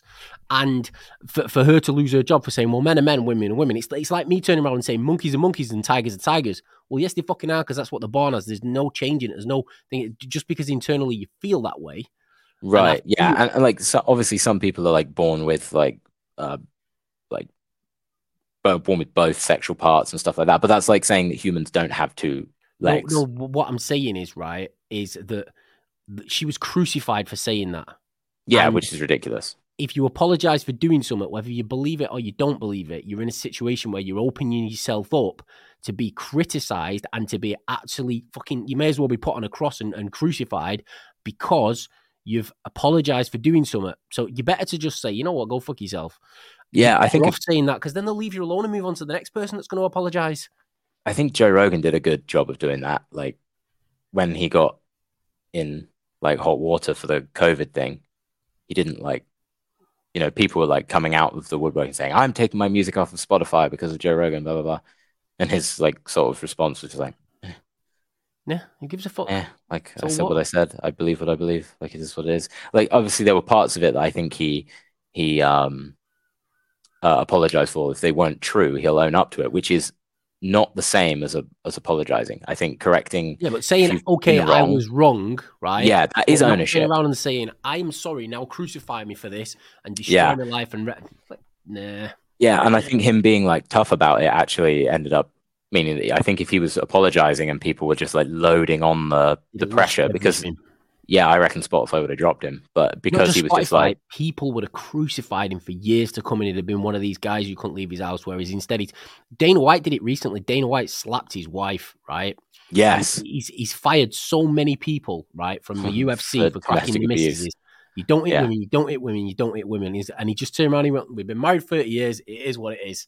yeah, He said, "I shouldn't have done it. It is what it is. It's the first time it's happened." And that's it. He moved on. And people were yeah, talking about it, slagging him off. And there's like, it's different rules for him and it is for them. But the way he handled it was to just move on. And he just yeah. totally ignored what was going on about it. He's like, I've said what I'm saying. Done. And she hit him first, and he retaliated with a slap. So She you're like sticking up slapped for him him. now. Whereas if he'd have No, been a I'm just pussy saying and that there's cried it's and just like, nuanced. yeah, but if he'd have been a pussy and he'd have cried about it and I'm really sorry, I've done this and I'm so bad and blah blah blah blah, and I should be treated, I should be crucified, and everybody would have fucking dived all over it, and they'd have tried to knock him off his perch of being the head of the UFC. So Yeah, I I think guess he was actually lucky because there was video of it. I think if there was no video of it, people would have actually crucified him more. But well, because he just in the denied it, video, haven't like he? his wife just looks like a total bitch in the video. Can't say that about Dana White's wife. He's going to have Like he's he's welcome coming to. to the He's in great UK. shape now, to be fair. But yeah, it's I think if you do it, you just got to own it, and whether you do it wrong or right, you just got to own it. I mean, that's it. Yeah, Got to own it. but It's like, you know what, I did it. So what? Deal with it. yeah, yeah, and I mean, there's like there's a point where you have to sort of atone for mistakes, and if you do like terrible things, like obviously, but you have to take ownership of it and be like, don't just deny it, No, you don't or deny it. You be just say, like, yeah, I did. End of because conversation. a lot of people that make that are apologizing are actually they're apologizing, but in the same breath they're making excuses. Yeah. Like all of these apologies always have the same Yeah. lines in them, which is like, I'm really sorry this happened, blah, blah, blah. I'm really struggling at the moment with XYZ, my mental health. I have a tragedy in the family, blah, blah, blah. It's like, yeah, so does fucking everyone, man. like, like So just, I think the best way to if you're going to atone apologize, future be like, rather yeah, I did it. In hindsight, I think it was a bit stupid, but now it is what it is. So let's move on. shit happens. Yeah. Although governments do that to a pretty impressive degree and they're just not held accountable for what they do quite a lot of the time. Like, yeah, we pumped a load of sewage into the water, but shit happens. Good luck. It's like, Done. wait. What's this? um, okay. So yeah, this is from, there was a story in the book, which was, who was it? It was a king. I can't remember his name now. And he said, he basically is shown by his men. They go and show him a new catapult, or yeah, it's like a catapult thing that fires darts. It's like siege weaponry, or it's like a battlefield siege engine or something. And they look at it and they're like, "Isn't it amazing? Look, it can fire this missile from miles, and it can take people out from the other side of the battlefield." And his response is, "Alas, honor is no more," which Okay. is This is and my next point is about sort of innovation, battlefield innovation, and it's like, there's honor in there's a particular type of honorable combat, and like wars are there isn't. governed by that kind of thing. There isn't the Well, wisdom. Combat is combat, and might will always win. And if somebody's sat there politically saying, "I'm not going to do this, I'm not going to do that, I don't want to do the other. Let's make this rule," and then all of a sudden, the atomic bomb fucking hits them, and it's like, okay, stick you're no longer alive. I don't think honor. I just don't get it. If you're having a fight, have a fight, full on fucking fight, goes until somebody wins, and it's the same in a war, is it not? so I think that the idea of battlefield honor and rules that dictate a battlefield, it comes from not because it's a lose-lose situation if everyone on both sides just Stop talking about fights. I've got something here. all right. Tom's going to be embarrassed talking about fights, just so that you know. Oh, there he The is. guy with the big hair. The dude with the big hair. That's me. I can't read it because of that stupid banner. How do we take the banner off? I'll get rid of it. All There right, you go. yeah, go and put that banner back up. That was a good one. That was the one we want. What's that? Labs I'll community. put it up in a second. So for anyone just listening, this is a poster of me because I'm going to have to fight someone next weekend on Weymouth Beach, which is the beach where we live. Obviously, a lot of you guys listen from overseas, so I'm not expecting any of you to come and cheer me on or watch me get beaten up. But the event is called Subs on the Sand. It is a submission grappling event, and it is being hosted it's a free event, and it's being hosted to raise money for children who can't afford to get into combat sports or martial arts. And talking about the warrior ethos, I think it's important that people have a sort of warrior outlet and have role models that they can look up to that are sort of strong and have this kind of honorable code. I think that's something you've talked about before, isn't it, Mike, with Cameron, and why you wanted to get him into traditional martial arts like karate, how it shows like discipline. And I really think kids can learn respect and discipline. Yeah, I think kids can learn a lot from martial arts. It's something I wish that I did. What's your name of your gym? Was younger. The combat lab. So yeah, the gym that's hosting it is my home gym with a combat lab. And yeah, the event is called Subs on the Sand, and the charity is called the Lab Community Fund. You can donate to this charity at the GoFundMe link that I've put on screen now. I wish you'd have shared that link with me before the podcast, because I would have definitely give you a short link that people could actually remember. Okay. Awesome. Well, if you type in the link below the video, we'll put the link in the description of the video. And yeah, there was a last minute thing of me putting it in because I was embarrassed to put myself on the screen looking all, I don't know, happy and hairy. I'm the least intimidating looking guy to do a fight. You look like there. What's that lad called that wraps himself around people's legs? He just got battered in his last fight. He's in the UFC. He's tall, skinny. What's his name? He wraps himself around people's legs. Yeah, he always goes for the legs and does this funny little roll thing when he fights people. Oh, jeez. Oh, like an Imanari roll. No, wait till the next team fight, and I'll tell you who he is. All right. Okay. Cool. Yes. Anyway, Callum's fighting at weekend, guys. So come and watch him. I'll try and get some video of it. I'm going to take my little girl down there. If she lets me take a video of Callum fighting, I will share it on the podcast next time. Nice. That'd be funny. You can all watch me getting a couple of comments coming up there saying beaten up. Let's check it out. Cal. Us. Cheers, Alden. Thanks, mate. I'll let you know how I get on. Trying their best to film for. All right, cool. So we're going to have the team filming some stuff, so we will share it on the podcast. Exciting. Wicked. I have no idea where. But yeah, if you can support in any way by donating to the link, it would be awesome, because obviously, you know, kids that can't afford that kind of training is good for them and can keep them out of trouble, especially in a small town like this. It doesn't take much before you have a warrior culture can go wrong. Kids can join gangs and get in trouble. Not so much down in Weymouth, luckily, but definitely where you came from, there were lots of kids that would get in trouble. Be careful of people with bins. That's all I would say. Oh yeah. Be careful of warriors with bins. Yeah. The warrior has fight against our instincts. What does that mean? Yeah. Okay. So this point is about just, I think, the function of the warrior ethos, and it fights against our instincts to run away and get out of trouble, because when we work together as humans, we are much stronger. Like one-on-one with a big cat, we're going to get wrecked pretty badly. But in a big group of us, I think we've proven by the fact that we live in houses now, there isn't much on planet Earth that we can't beat up. And this is shown in a lot of horror movies, isn't it? You know, when they get the evil guy on the floor and he drops the gun, and rather than pick the gun up, they run away. And everyone's like, don't run away. Yeah. And why they split up? It's like, okay, well, there's a scary, like, you know, he's in the house somewhere. Let's split up. And you're like, why would you split up? That's a terrible idea. He's in the house, leave. Yeah, just team up, or just, you know, all go stand by the entrance, wait for him to come out. Like, don't, you know. Anyway, yeah, I think what it is the warrior ethos was created to like shame or goad people into being courageous. And you see it day to day on my football team, for example. Like if someone, when you're playing football or soccer, if you're from America, you know, if there's a goal kick, you're all jumping up to try and contest the header. And it can be a little bit scary because you're kind of putting your head on the line. You know, there's some big ugly dude going to jump up and try and head the ball as well.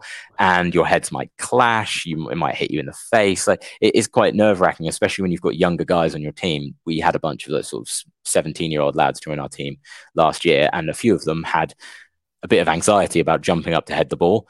And we would just shame them and goad them into being courageous and doing it. Like every time there was a ball in the air, you'd be like, you fucking jump up, you're getting under this one, you're the next one. Like always like trying to push them to do it, because they're like, yeah, I might get headbutted, but I'd rather get headbutted than have my whole team think I'm a pussy. And I think it works really well. It's useful. There's another one of my notes here. Mine are the longer notes today. I usually have the one worders. It's useful today. Everyone can learn from the warrior's ethos. It's not just about fighting, but also about overcoming difficulties and achieving your goals in life. I've read this from a completely different angle than normal, because normally I'm like, yeah, I don't agree with them. They're full of shit. They're making up stories. But this was, I kind of enjoy. I think it's because it was short enough for me to read it a few times and absorb it in a week. Everyone can learn from their warrior's ethos. It's not just about fighting, but also about overcoming difficulties and achieving your goals in life. Yeah, the inner battle. And, being, learning to be sort of courageous, not just by, fighting with someone, but by fighting against yourself and the urges inside of you to not do a thing because it's hard or you're afraid, or taking a risk, even though it will probably benefit you in the long run. I think we've got a few quotes coming up next from the look of this one. Oh, yeah, this is... Go on. So if you do hard things, peace will be easy and conflict will be easier. That's just taken straight out of my notes. I wrote that down myself. That is a Callum Roy trademark quote. Conflict will be, love it. And your next quote was tribal mindset, and I'm for an eye. Yeah. So, not cool. Which is, no, it's not. It's a something that it can be a negative effect of the warrior ethos, I think, which is the sort of like when the camaraderie element goes a little bit wrong. Like tribes, we talked about it earlier. When you're in a tribal situation, it's, everyone who's not part of your tribe is seen as like an outsider and is almost dehumanized simply by the fact that they're not in your tribe. They looked at like tribal languages, and a lot of tribal languages didn't use had a different word for the people from other tribes, and normally the word for themselves would mean the people, and the word for the other people would just mean like foreigners or outsiders. So I think you can have a situation where if you're in this sort of tribal group and you're feeling very strongly about it, it's why it's important to have like positive role models in those sort of warrior years you have as a young person. You could easily get sucked into this problem where if someone wrongs you or someone from your tribe, you're like, right, we've got to get them back, because that's the integrity, that's part of the warrior ethos. So you go out and you do something to them, and then they say, oh, they just, hurt us, we need to go get them back. And you end up in this situation where it's a perpetual like circle of violence. And this was a massive problem before we had sort of standardized laws.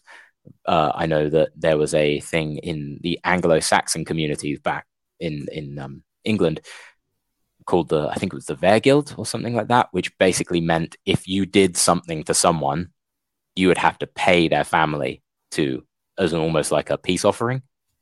That was kind of like the way that they tried to solve it. Otherwise, you'd have two families end up fighting each other, and then they get another group of families, and then you end up having a civil war, which the government knows nothing about. It even happened in the US in a famous story called the Hatfields and the McCoys. I don't know if you've ever heard of them before. But it was basically two families, and I think they were on either sides of the Civil War. And after the Civil War ended, their family feud basically reignited like a mini civil war in the area that they were living in. The Civil War, and then when it ended, they started fighting again. I think they might have been representing opposite sides of the Civil War. Got you. And they came back, and then one guy accidentally kills another guy, and then suddenly someone from that group, it's like Romeo and Juliet, once one killing happens, an eye for an eye, and it keeps going. And it eventually caused like chaos. I think the government ended up having to get involved and stopping this conflict because they were genuinely worried it was going to start another civil war, which is crazy. Sorry, I thought you'd done on that one. Right, it's universal. The warrior ethos isn't limited to one place or time. It's found all over the world throughout history, and this basically means from gangs in schoolyards right the way up to the most senior generals in the American um, army Yeah. or British army. It's the same thing. This one you've wrote here, I don't. What's that mean? Yeah, so I was thinking of some like interesting things to debate, and I wrote down honor amongst terrorists, and like, uh, do my point was going to be, do you think that people we consider to be terrorists? I know that there's the common line of like one man's terrorist is another man's freedom fighter, but do you think that terrorists operate under this kind of Yep. honor code? I believe the terrorists have got stronger on a code amongst each other than probably most of society, who Why do you are think that is? always because they've got a common goal and a common enemy, and they've got a common belief system where there it's like no, this is what we have to do, this is what our aim is, we're it's our mission, whereas most of society's only mission is to better themselves. Yeah, I think it's also comes from how they feel like they're under siege, how they feel like a lot of the sort of terrorist or um, freedom fighter asymmetrical warfare groups kind of feel like, I think that's what makes them do horrible stuff like car bombings and stuff like that. It's almost like, well, we don't have rockets, we don't have aircraft, and we have to meet them like that level of violence with our own level of violence. And I think that that's kind of a weapon they use almost. That's how terror is a weapon. It's like either you're scared of a terrorist or you have to sink to their level and fight them. I think that's why we found it so hard to deal with the insurgencies in Iraq and Afghanistan. Because we follow what you would call rules of engagement and they don't. Yeah. But them not having rules of engagement has allowed them to be around and eventually they do take over, because what happens is they don't have any rules of engagement. They've got the staying power, and unfortunately it's true in all things, relationships and wars. Nice guys finish last. It's as simple as that. Yeah. And the more sort of rules you have, the more things that will get in the way.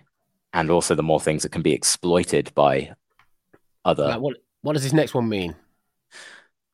This was another concept from the book that I thought was really interesting, the psychological salary. So, You remember it? Yeah. people in the military aren't necessarily paid a huge amount of money to do what they do. And you think for such a And school dangerous teachers. job, yeah, and school teachers, to do such a dangerous job, you'd need to be financially compensated, especially in such a capitalist society.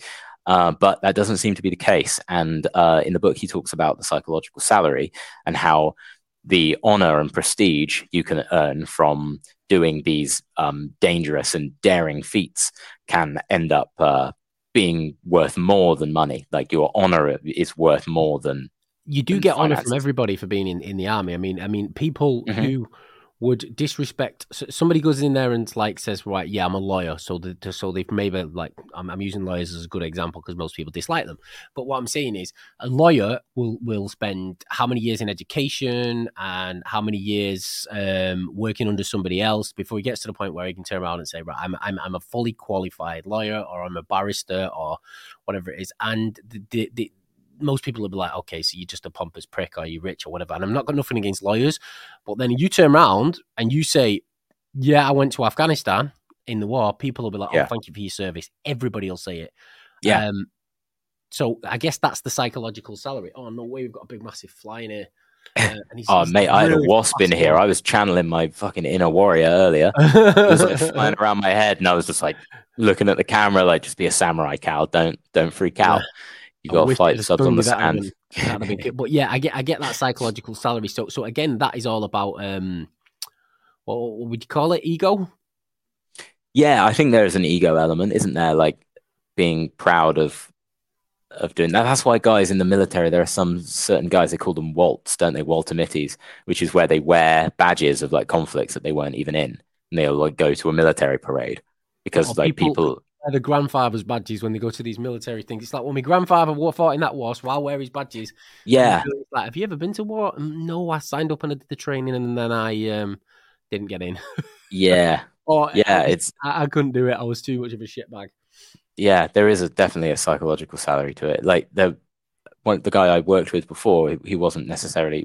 It was just a sort of temp job, and the the way he looked at it was like, well, I've already achieved all these things in the military, and that was my dream as a boy, was to get into the military and to serve. And he served in a conflict zone, and yeah, and he fought, and he was like, well, that's what I did. But then when he left, he was like, oh fuck, like I wish I'd been in the military during Iraq, the Iraq War, because then I would have actually seen Why? more combat.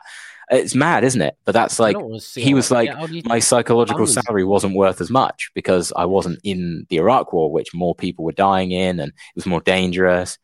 It's really um, such a strange way of looking at things. But I that's wouldn't like want to see the that because I won't be able to get it out of my head. Some of the shit that they no, would have seen, especially what must have happened. Yeah, no thanks. Keep it.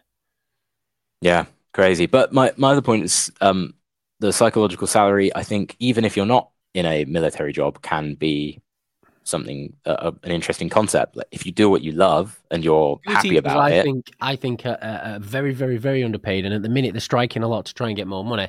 But actually, those who actually become school teachers, not for because they can't do anything else, because you get a lot of these people that do it because if you can't do you teach type of thing, but you get some that actually want to make kids' lives better, and they yeah, go in and they do it for that reason. And unfortunately, they are underpaid, but they're so respected for what they do. yeah. I've always, Huge whenever I tell psychological people that I salary. teach, I always get like people are always seem to be quite respectful of it, which I Yes. thought would be the opposite. I thought it would be No. like telling people you're in the police or something, when people are, oh, I bet you just hate fun. No, you're shaping the future Yeah, yeah. for It's a really important job. the People disease don't of look at man. it. People don't look. That was profound. People that don't, people don't look at it like that in the police though, which is kind of interesting. They What might do you mean the police? my dad doesn't tell anyone what he does. Yeah, because the police have lost respect, Yeah, unfortunately, because of all the shit they've done over the years, and and unfortunately, if you give people too much power, especially a lot of sociopaths, and they say like fucking, there's quite a lot of them kicking around, they will take advantage. So I believe that, like the police, I think a lot of people who are sociopaths or who are power hungry, people who who crave, will try and become police officers because they have this level of power over everybody around them, yeah, and I think that that's unfortunately for the decent coppers, it's affected them negative as a whole negatively. yeah. And it's like, why would you want to join a police force that, again, underpaid? Like the starting salary for a police officer is the same as it was when my dad joined, and he joined 20 years ago. It's the same. Like Wow! inflation is like, yeah, Look at the it's cost of a pretty. loaf of bread in that time; Yeah, it'll have doubled, if not it's more. nuts. It's nuts. And so people aren't doing it for the money. So they can't do that. And if watch the news, the police aren't seen as a force for good anymore, particularly. So people aren't doing it to change people's lives. On, Do you know if we some didn't have the people are, cops, we'd but be fucked though, right? Because you know yeah, these countries where they haven't got them, the shit that yeah. goes on over in, like look at where they've not got a The, proper police force, like Africa and places like that, where people are being hands chopped off and raped. I don't know if it's still well, going on, but yeah, I know it was. If they that's had a proper police force like we've got, you can phone coppers and have them there in 15 minutes and you sorted. that's like the tribal mindset issue, isn't it? Like we talked about before, the eye for an eye thing. If you don't have a police force, then you have who polices injustice, the people who are victims of injustice, and like where do they draw the line before they create People more injustice? It who just have goes on no forever. rules of engagement, they are the Yeah, people who police it because they become the ones with the biggest knives who don't mind cutting your head off. yeah, yeah. So they're very important, but it's weird how things have gone. And I'm not saying that they're good either. The police are good. There's a lot of psychopaths in the police. So, um, right. Next note: the warrior archetype. So this was Wait a towards minute. the What does archetype mean? so an archetype is it's like a universally accepted sort of almost like a program that everyone has within them that manifests itself throughout history So it's like a within people. commonality. It's like it's Yeah. So, for example, the hero archetype is just an archetype that's used in stories all the time. Like that, you will always see the hero usually, and it starts off. You can be many archetypes throughout your life. So the hero archetype often starts off as the orphan, which is another archetype. And then we'll like move on, we'll become the hero, yep. then the warrior well, maybe they become the warrior to become the hero. They have to kill someone or fight a dragon or something like that. And then after that, they become the king. Then they become the sage, the wise man, the wizard, and then and it goes on and on until the end of your life. And people have this archetypes in stages of their lives. Like young people do certain things, and they all seem to make the same decisions and mistakes, and there's like a commonality between a lot of people. And so what's the point of this note? I don't get it. So he argues that the warrior archetype is takes shape in early to mid teenage years, and that is the time where you seek out your band of warriors and you look for things like loyalty and an honor code between you and your friends, and you end up basically getting really closely. You look for gangs, or you look for a tribe. Basically, you look for your identity within a group of others, and you become a sort of warrior band almost. That's next one. What he says. So I thought it was kind of interesting. Okay, so that was my last note on like the content of the book. This is just stuff I was interested in. I wanted to ask you who you think the greatest warrior ever is. The greatest warrior, probably Buddha. Yeah? Yeah, I mean, think how many people's lives he's changed without even kicking off. How many people's followed him, how many people's thinking, and he's never battered anyone. And you've not given me any time to think about this, so I'm kind of like, okay. I wanted an on-the-spot answer. I don't like anyone who basically goes out and tries to overthrow governments. I think there's a lot of pointless death in a lot of families, a lot of children and women and things like that who don't necessarily want all this shit to happen, and they just want to carry on living their own little lives in their own little world.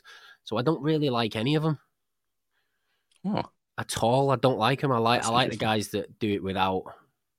Maybe I'm wrong. I don't know. No, I don't think you're wrong. I mean, this is a subjective thing. I don't like any of them. Yeah, I love the answer of the Buddha. That's awesome. Like, there's won so many like inner wars too. Yeah, he made so much change without fucking destroying families, without killing people, without chopping off hands, without setting fire to villages and raping and murdering and all that bullshit that's not necessary if we're all just a little bit nicer to each other. So I guess, yeah. That's awesome. No, I love that answer. There's a story in the book, isn't there, about Alexander, who he's like in India with his army, and he's like trying to cross this river, and there are these like naked yogis, sort of old men that are meditating on the banks of the river, and he tries to move. His men run out to try and move them, and they don't move, and a few of them refuse, and Alexander is like, no, leave them alone. He goes and talks to them. And he says like about the guy says to him first, do you know who this is? This guy's conquered the world. Said, what have you ever done? And the guy says, I've conquered the need to conquer the world. Yes, yeah. Word for word. Which I think is awesome. And that's exactly what your point was about Buddha and about that kind of the spiritual warrior, which I think is one that we can all tap into today, because there's not a lot of chances for like conflict and violence. And even though I think that we all have a part of ourselves that does want some kind of physicality, and then you need to do hard things, even if that's not beating someone up, even if that's like running around. So we've got battle's the first one in the mind, but wait till you see the next one. Go on. How about Gandhi then? He kicked the British Empire out without killing. Fighting. It should say fighting anyone. Yeah. Another interesting one. I read this thing. I thought I agree with you. I think that people who like the social change thing, Muhammad Ali is another good, obviously another example where he was a warrior in the fact that he was fighting in the boxing ring, but he was also a warrior in the fact that he was fighting a social war too against the discrimination and the civil rights movement and stuff like that. He was also fighting on that front, so I thought he was really interesting. Gandhi, again, super interesting, would be a really good example of a warrior. People say that like social justice warriors now have like a really bad name, but like in the past, when let me ask you a question. Go on then. You're doing something about warrior poets, yeah? I am. Would somebody like Buddha or Gandhi be able to get in as a warrior poet because they absolutely achieved things without? Yeah, man. I like that's that's literally that basically is where I'm going with it. Is like the warrior, the ultimate example of the warrior poet archetype is someone like that. Is a warrior so strong they don't have to fight. Love it. So that's yeah, So that's really cool. But I think Gandhi used to touched up his niece, so I wasn't going to mention him because I okay. watched a documentary and I think he was like, I'm gonna test my ability to resist temptation, and he slept next to his niece for like a bunch of nights. Like, well, I'd sleep with her if I was tempted, and it's like, bro, no, dude, don't do that. Don't do Do that. warrior cultures exist today? Of course they do. Yeah, yeah, I think, but the warrior cultures in the traditional sense of the word, I think there are a few societies that are still kind of like that, but I think by and large, we kind of, I don't know, there's like this whole thing of being, I think people misconstrue pacifism with being like, it's about, A lot of the traditional martial arts and like that guy I told you about who got his balls stamped on and he moved to Indonesia and went and stayed in a yeah, that in haunts like me to this a day. temple in Bali, and he stayed there Yeah, for 14 years. Basically, I think the people he was surrounded by, they had a warrior culture where they was tough, they was thingy, but they was also super respectful, and they were yeah. also didn't want to hurt anybody outside of their own closed. Like if you'd have gone into the temple, so they lived it, but they didn't run around There's killing people. Yeah, that's kind of like the duality of the martial artist. Like part of them, they're like a peaceful warrior is one that is not. You learn how to fight, so you never have to. It's one of those things like being if you're like, oh, I'm a pacifist. I used to say this all the time. I'm a pacifist. I'd never want to hurt anyone. I don't want to fight anyone. And I still have those feelings. I don't want to fight anyone. I don't want to hurt anyone. But I couldn't fight anyone or hurt anyone. So was what I was doing by saying like, oh, I don't want to fight anyone, I don't want to, was that me being virtuous or was that just me being a coward? Because I didn't possess the skills to fight or hurt anyone, even if I had to. So it was very easy for me to be like, oh, well, I could never hurt anyone. I'm very peaceful. It's like, well, are you peaceful or are you just weak? That's the, No, that's the no, sort of I think it's question. harder to. It's easier for a man, in my opinion, to turn around and say, I'll have you a fight, yeah, no problem," than it is to turn around and say, "I'm not going to fight. I'm not going to hurt anyone." I think that takes Yeah. strength of character that most males don't have, to turn around and actually say, "No, I'm not going to fight. I'm not interested in fighting. It's not what I do. I don't want to hurt anybody ever." To Yeah. say that is harder than to turn around and say, "Yeah, come on, let's go outside. Take your fucking, let's do it." I But I think think that's less. So no, I don't think. but I think it's why you're saying that. I just don't. I just, because if somebody came to me and Because let's if say, you're saying, my point is, if you're saying this, are you saying, I don't want to fight because you truly believe that you don't want to fight? Or are you saying, I don't want to fight because you're afraid? I don't know. I just know if somebody embarrassed me in front of my missus and that, I'd want to punch him in the mouth, and I'd Mm-hmm. find it easy to go outside and punch him in the mouth. Whereas I'd find it a lot harder to turn around and say, "Well, I'm a pacifist. I don't fight," and walk away and say to my missus, "Do you still think I'm a man, or do you think I'm a little pussy?" And she probably wouldn't care either way. But what I think is, I don't know. It's easier to turn to violence than it is to walk away from it, and I think it's easy. It's easier to make it. It's a lot more, well, it's disrespectful as well, but it's a lot harder to say to somebody, "You carry on over there with your anger and your rage, and see you later." Yeah. I don't want to do it. Yeah, I agree. Like that's kind of what I'm saying. But my point is that like if you don't even have the ability to have any Why? kind of to like not just to fight, but just to like to defend yourself or to look after yourself, Yeah, and then you're like, well, I'm above that. It's like you're not actually above that, if you learn to fight for self defense and then you can fight and then you're still the same, I'm a pacifist, I don't and want you to hurt anyone, refuse. Yeah, then that that's that's better. the yeah, that's what I mean. That's my point. Like that's like the level of, because then if there comes a time where you're like, it's very unlikely, but if you ever had to defend yourself, you wouldn't be like, you know, oh, sorry, like I genuinely don't know what I'm I've doing. seen Like, a few UFC fighters say, "I don't fight outside the ring. I won't get involved no, unless I'm getting I'm paid for same. it." I would never. Like, And I for would them never. but for them to say that as being top 10 in the world fighters, to actually turn around and say, no, no, no, no, I don't fight outside the ring at all, and to actually walk around with security, I think takes, because then you got knobheads like Conor McGregor running around thinking he can take on the fucking world and punching I'm punching mascots and people and all yeah, sorts of shit. I mean, the out of control. Miami, whatever it was, is it they call the Miami Heat? They've Yeah, dropped I him think now so. from that thing that they were promoting with him. Which, Mm. it don't, Because yeah. he got accused of sexual assault in the bathroom of the stadium.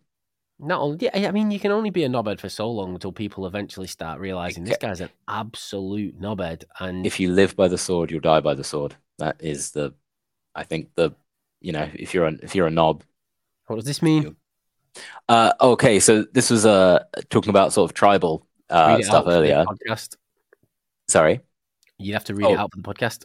I will. The note says hunted in the Amazon. I was listening to a chap tell a story the other day. He was a specialist in bats. His name was Mervyn Tuttle or something like that. Um, he was on Rogan. You can listen to it. But now I'm a huge fan of his because he's a super sweet old man, but really interested in bats. And when he was doing research on bats, he would go into the Amazon to like to try and catch specimens and stuff like that.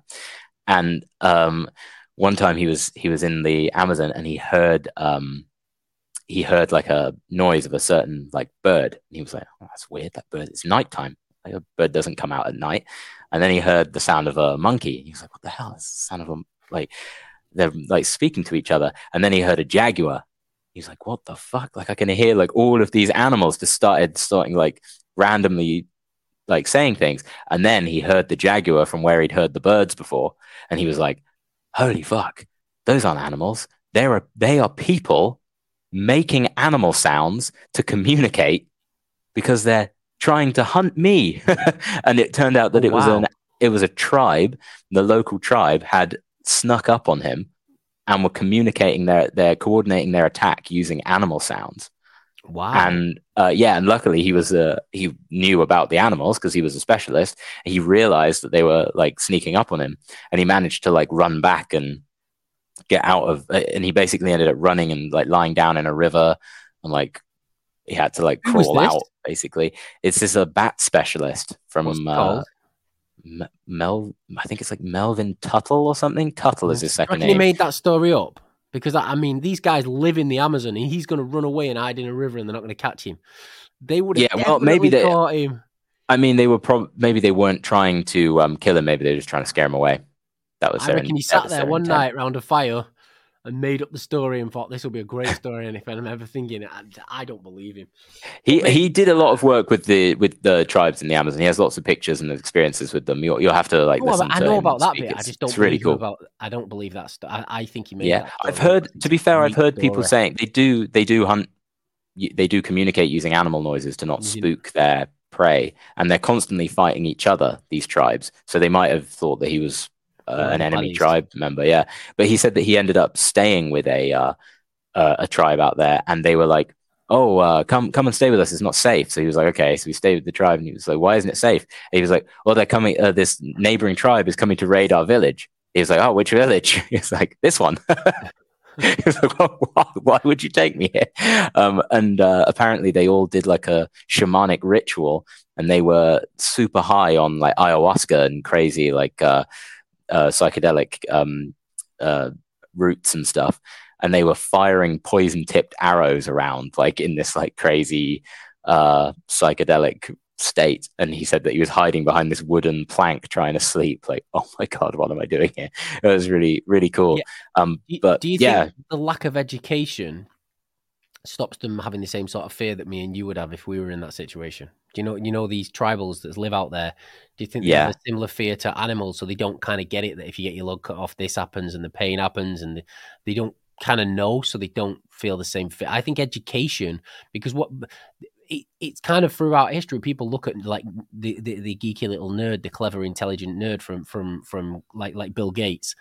yeah, They don't put themselves in dangerous situations because they overthink things to the point like they procrastinate too much because they're so educated, so they won't feel the same. Yeah, But it's like, don't worry, paralysis by analysis. you don't worry, you just hide under this piece of metal here, and you find they always seem to miss you, and they don't think any further than that. It's like, I'm safe, I'm hid under this thing, and then I think an educated person would be like, yeah, but do you realize?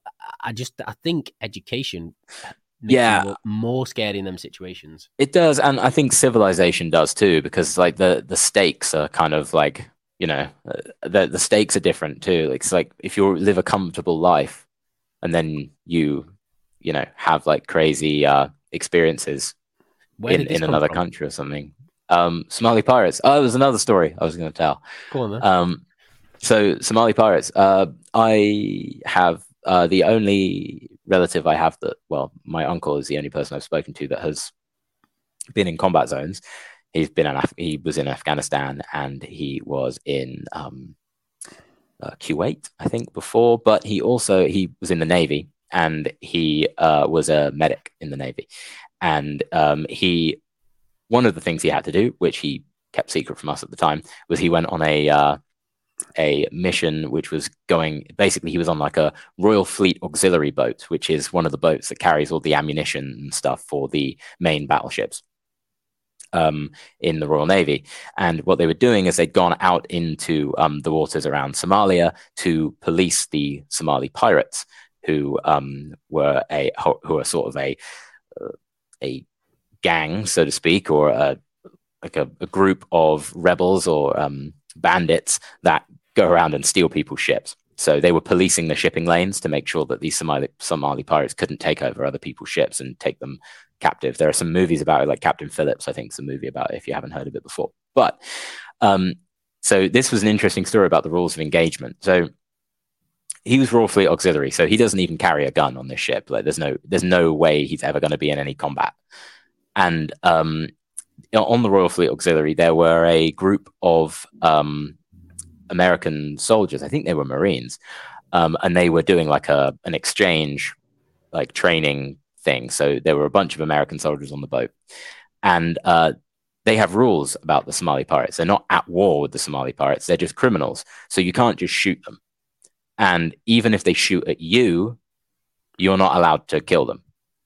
Like, you have to try and, you have to just try and avoid the conflict. It's very not a job that it's nuts, isn't it? Do it's like, so wait a minute, you're sending me out there, put me in fucking prison. Yeah, that's what I'd say. I'm not going out there against people that have got no rules with no gun. They had similar problems with fighting the Taliban, where they were like, you can't, some of the soldiers weren't allowed to shoot at the Taliban until the Taliban had fired at them, and then they had to make sure it was the right target because they're not allowed to kill civilians, and the Taliban were dressed as civilians. Similar with the Somali pirates, if you pull up to a bunch of guys there's like 20 guys in a tiny little boat, and you're like, what are you guys doing? And their response is going to be like, fishermen. And you'd search their boat, and then you'd find like an RPG or something, and you'd be like, they're pirates. But you'd arrest them, and then you take them to port. You couldn't just like shoot them up. So it was very certain circumstances that you could pirate them. Anyway, my uncle was asleep below deck, and he heard this knocking sound. He was like, what the hell? This sounds like an alarm, but it's not, it's just this banging knocking sound. That's really weird. So he came out of his room, and there was loads of people running around, and he headed up to the deck. And when he got up there was a guy that was like, no, you can't come out here. Like, only combatants can come out here. We're under attack. So what happened is this group of Somali pirates had thought that the Royal Fleet Auxiliary boat was a cargo ship, because it wasn't. It's obviously not a battleship. So they didn't know that it was actually it was nighttime. They obviously hadn't seen the flags, and they hadn't realized that it was a Royal Navy boat. And they had started shooting the side of it with an AK-47. To like scare people and bring what they assumed was just workers on this boat out to the deck, but instead they got a team of American Marines. Mate, they might have actually all just been drunk, and you just thought, what? American boat, let's just shoot it for a laugh, and English boat, whatever it is.